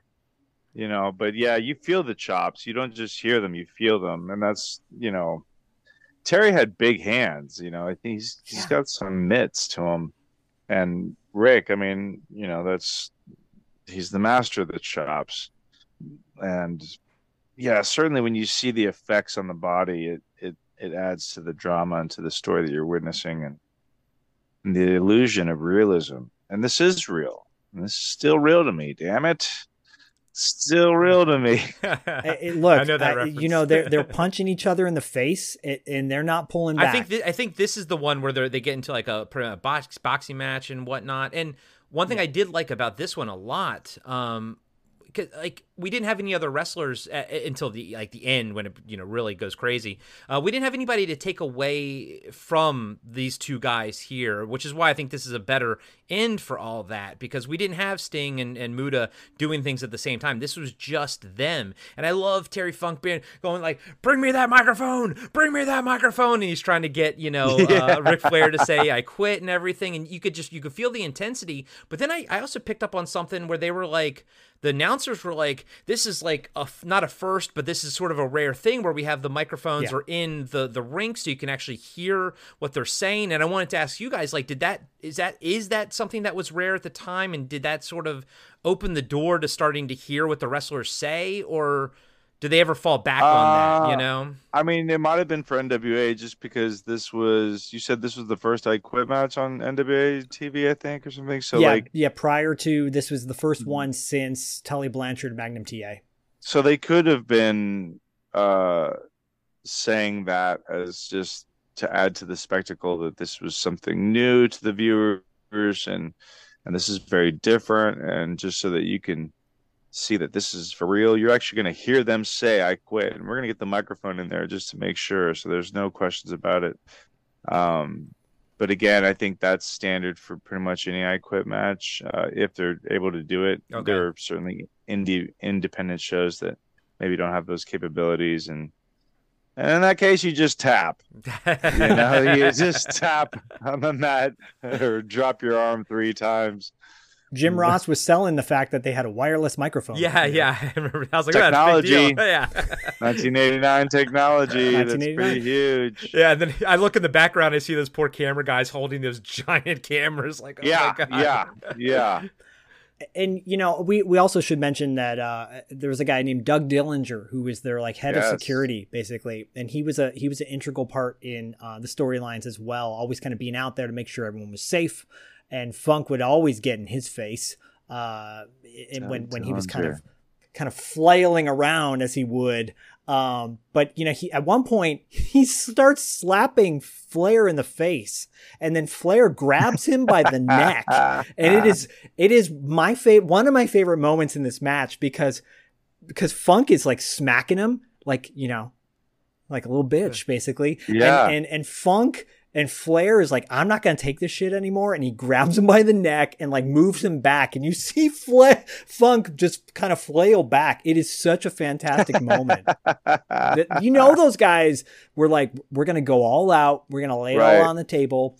5 letters, 2 words. I quit. And Funk is, selling in the microphone, Corey. He's like, you want to quit, Flair? You gutless pig. Maybe that's where I got that from. Anyways, Funk pile drives Flair on the ground, right? On the concrete, no pads. It is more dramatic than the one in May at the Wrestle War on the table, because Flair in that pile driver is like basically doing a handstand with his hands on the ground. This one is like full on. A table gets introduced, which became a staple for wrestling moving forward. But at the time, it was still a big deal. The chops and the stomps and just Funk getting the hell smacked out of him. It's so intense. And what I love, and again, it's something I don't think that's done to this day nowadays. Flair's signature move, the figure 4 leg lock. The move that will break your leg. He does not whip it out until the very end. It's the last move that he does, and he never does it up until that point. He starts to build on it, but I think the crowd wants to see the figure 4, and they never do until the very end. And Funk sells that figure 4 like no one has ever done it before, and I don't think has ever done it since. No, dude, I was completely into it. Funk's like, doing his thing, and they're like, if it's 1 more second longer, it's gonna break his leg. And I'm on the edge of my seat watching it, and I was like, I'm rooting for Terry Funk and everything, but he does at that point, concede. He's got that thing locked completely in. He's got it deep in there. Gordon, have you ever seen him last this long in the figure 4? It can be reversed. It can be reversed. But yes, I quit. He said it. I can't believe it. Gary Hart is livid, but Ric Flair has won it.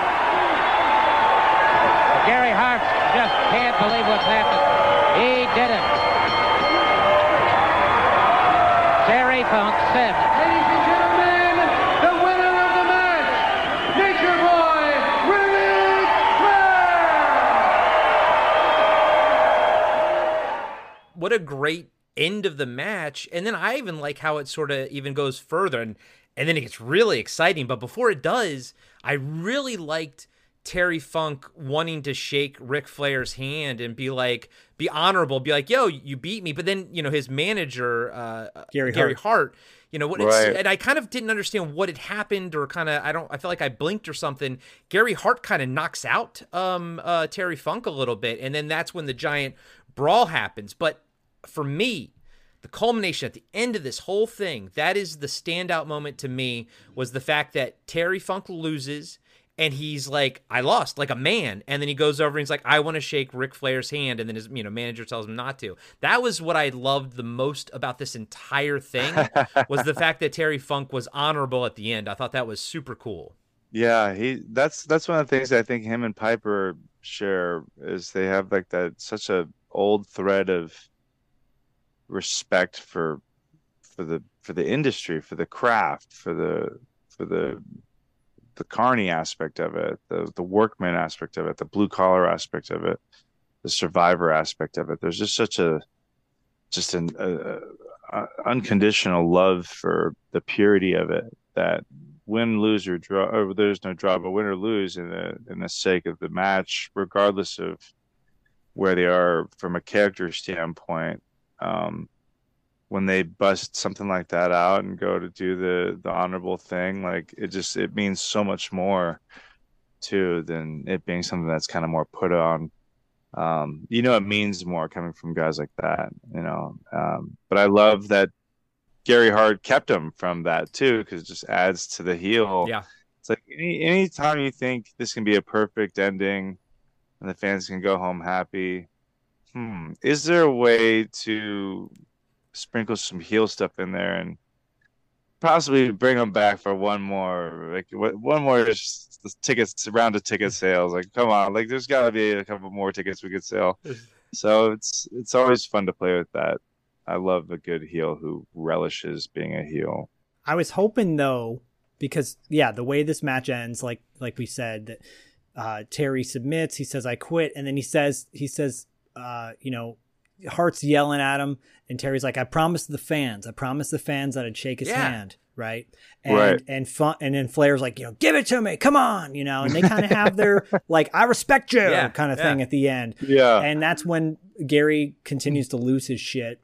And there's a moment there because he goes after Funk, and then at this point now, the Dragon Master, who we're pretty much introduced to, another part of the J-Tex, and Buzz Sawyer will factor into it later on, but it's watered down. But Muda, the Dragon Master, come out and attack Flair, which causes Sting to come out and save the day, basically, try to save the day. And when this does happen, Gary Hart has lost it, and he pushes Funk out of the ring. Yeah. Right? And that's kind of the end of Funk here. I was like, I thought there would be more Funk in this post-madness that happens. Well, I was hoping, and this is my story building, because Corey loves the story build. He loves to build the story before. He loves to build the story after. What could happen? What could be in this thing?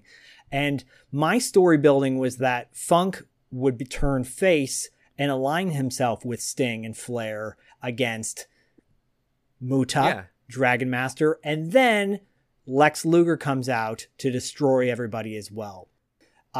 Really quickly, side note for this Clash of Champions, there was an award ceremony earlier in the night where Pro Wrestling Illustrated, I believe, was giving out all these awards, favorite wrestler, best wrestler, blah, blah, blah, blah, blah.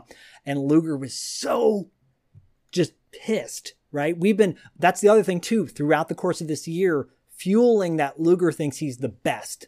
And he's being deprived of what is his, right? This championship. And that's why he comes out and destroys everyone. Smashes them. Right? What you have in this moment is Jim Ross and Gordon Soley have to close the chapter on Flair Funk, but also open up the new door to this new storyline, which is going to create the reformation of the Four Horsemen, et cetera, which we'll definitely talk about down the line because it's worth bringing up some great matches in that.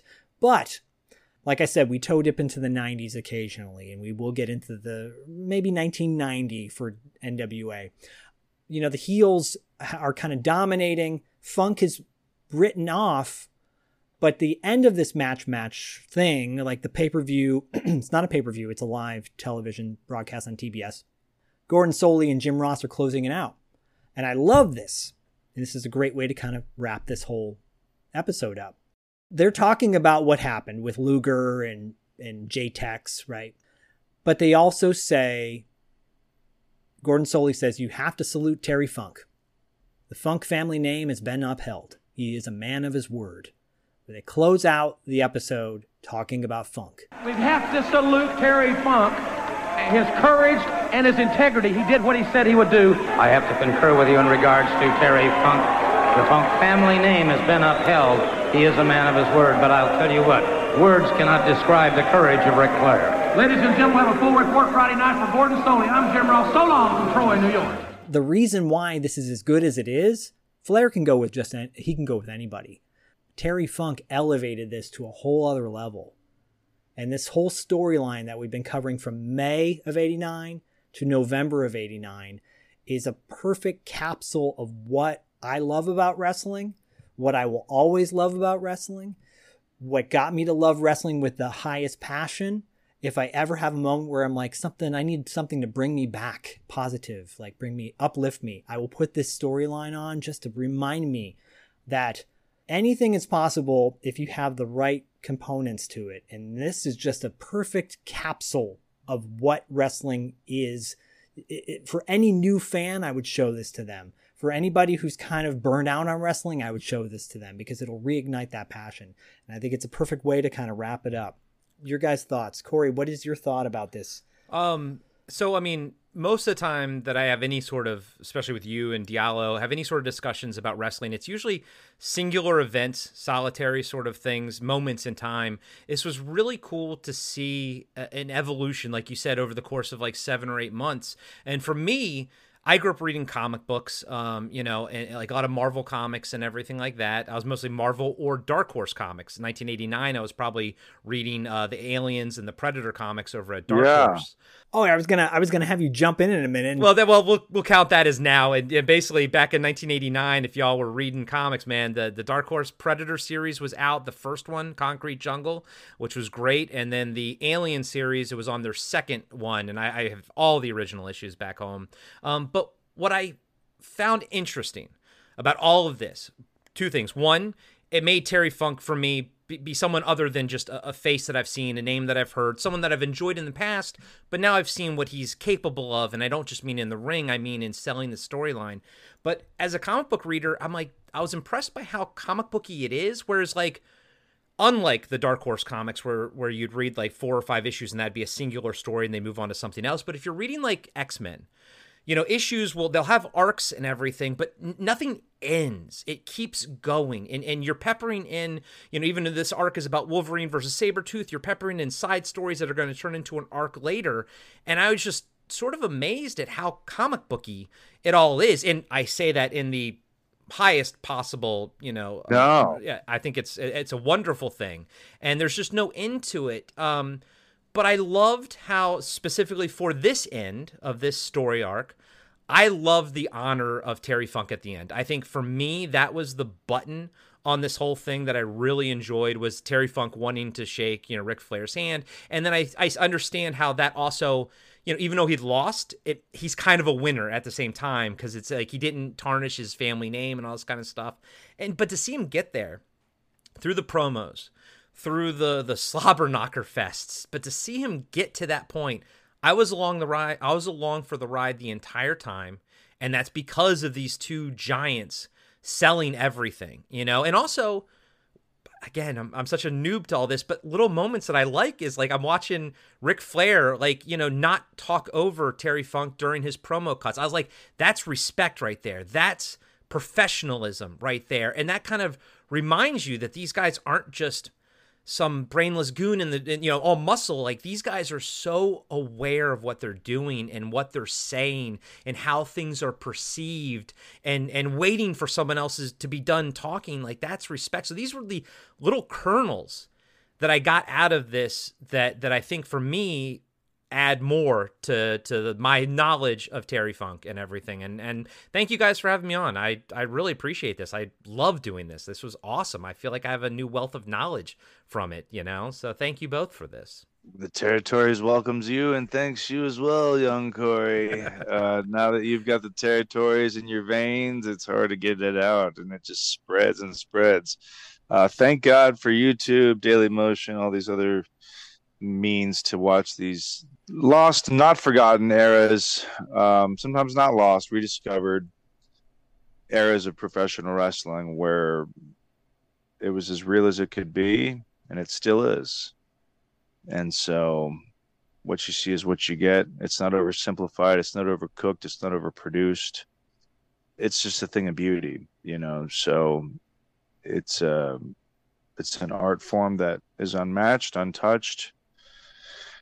And when you can see two greats, two absolute masters, legends making magic, it's a joy to watch. And I highly recommend anybody seek out any of the links that we have up for what we've spoken about today. And don't just stop at 89. Yeah. Go further back. On one of our episodes early on, we'll cover a I Quit match between Terry and Jerry Lawler in an empty arena, which is, you think this one's wild. But so we don't know that Roadhouse was an instant hit. It took a while to find its audience, I imagine. It did. Yeah, VHS. Yeah, VHS really made it take off. It didn't have theatrical money, no. Right. I'm trying to think of what Terry's next film project would he have been in. I know he did the Johnny Knoxville movie way later. He did. Was he not in Thunder in Paradise? A couple of those episodes, maybe? So Terry Funk, really quickly, he was on a episode of a TV show called Good and Evil. He was on Quantum Leap. He was on Swamp Thing, the TV show. Oh, I remember. Yes. That was his next kind of foray, was the Swamp Thing. He was also on an episode of The Adventures of Briscoe County Jr. There you go. With Bruce Campbell. Yeah, which just had its 30th anniversary yesterday. I love that show. But yeah, he was in an episode of that. I would have liked to have seen him have a similar trajectory to Roddy Piper's film career with, it would have been, it definitely was suited for it. But he was as real as it got. He was one of Texas's favorite sons. Certainly makes me proud to be a Texan, and Terry will never be forgotten. He was absolutely just a living legend, and a legend that'll last forever and ever. I'm certainly grateful for all the Terry time that we've had. I'm certainly grateful for all the matches and wonderful magic he's shared and given us throughout the decades. And this has been a lot of fun and a wonderful year. Well, 89, we're just very it's a nice little tribute, but there's so much more Terry out there. So please do yourself a favor and seek it out. Yeah, as you know, this is the culmination of our month-long crossover Podcasting After Dark, $2 late fee, now Territory Marks with Roadhouse 1989. So, of course, we got to pull out Terry Funk matches from 89, and wow, what a run he had in 89. I think Gordon Soley said it best when he said you have to salute Terry Funk, and I think this was maybe the best way we could salute him for 1989. But like Paul said, there are so many more matches. I would not be surprised if he continues to come up a couple more times this year. We might just rename this Terry-tory Marks. I mean, Terry-tory Marks would actually be a great... So really quickly, because I don't think a lot of people know about this. We do have merch, by the way. Territory Marks does have merch. We got t-shirts. Yes. We will have koozies. We will have a lot of other things down the road. But in the meantime, if you want to go get some Territory Mark merch, go to $2latefee.com. The links are in the show notes per usual. If you're new to, if you don't know what $2 late fee is or Podcasting After Dark is, first of all, $2 late fee. Go to $2latefee.com. You might have found Territory Marks on its own on Spotify or all the other across the board, because now it's its own separate feed. For those of you that have just discovered us, thank you so much. If you wouldn't mind leaving us a 5-star rating, well, you'll hear that in the outro too. That would be much appreciated. But we are crossing over to the dark side with Podcasting After Dark. Corey, what's going on with Podcasting After Dark? Can we tease up what's happening in October, or can we just talk about what's happening on Podcasting After Dark? Yeah, well, yeah, if you just found me, Corey, through this, I hope I didn't let anybody down, but I had a blast, and Zach and I are always talking about cult movies over on Podcasting After Dark. It's kind of the dark shadow of $2 late fee, kind of like how Krampus is the dark shadow of Santa Claus, and we talk about more weirder, bit more rated R films and everything, but we also have a spinoff show as well called TV Obscura, where we dive into weird, obscure shows. And just like $2 late fee, we kind of stick around the late 70s, 80s, early 90s era of things and whatnot. We have our buddy Diallo over there.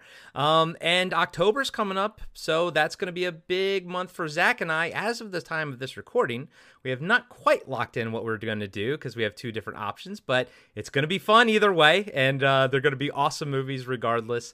And if you want to find out, all our podcatchers and everything, you can go to podcastingafterdark.com.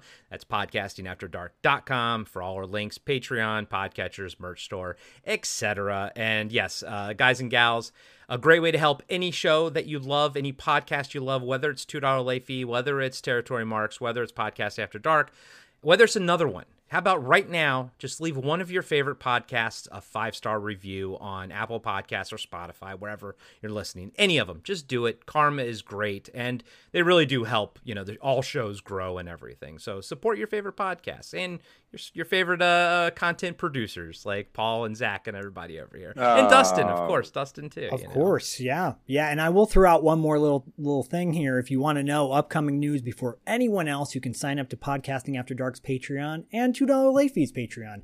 Patreon.com/$2 late fee. Patreon.com/Podcasting After Dark. You can go to those and bada bing, bada boom.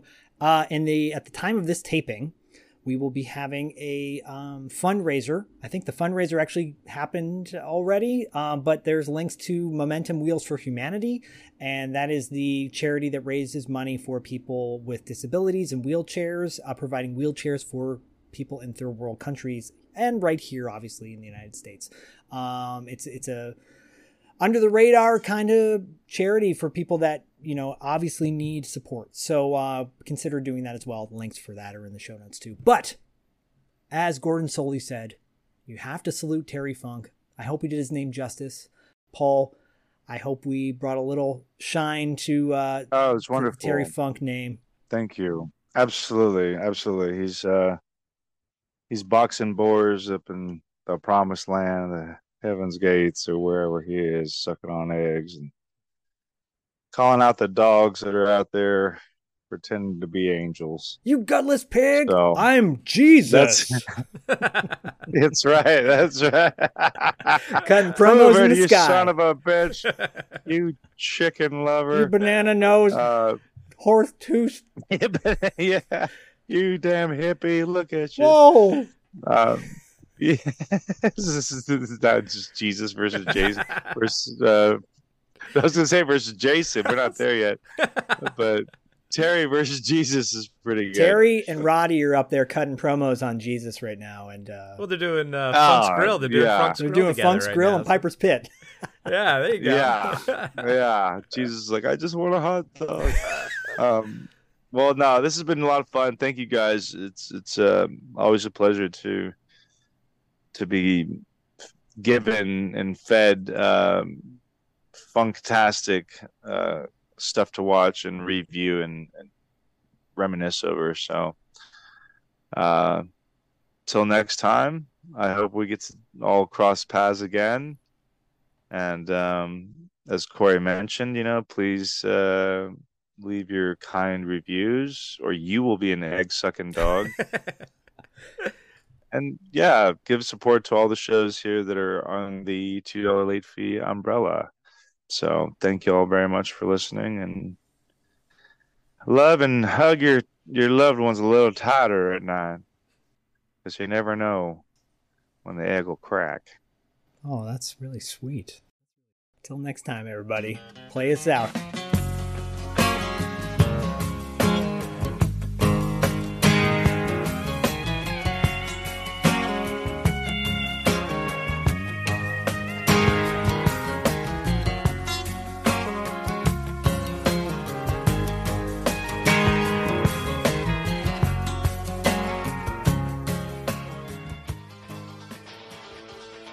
Thanks again for listening to Territory Marks.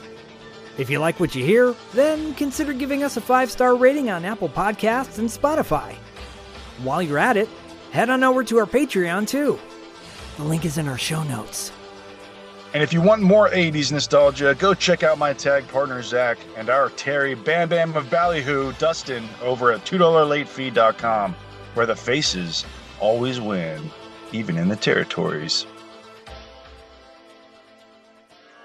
Oh, listen, I just wanted to say goodbye and remind you that the good guys always win, even in the 80s.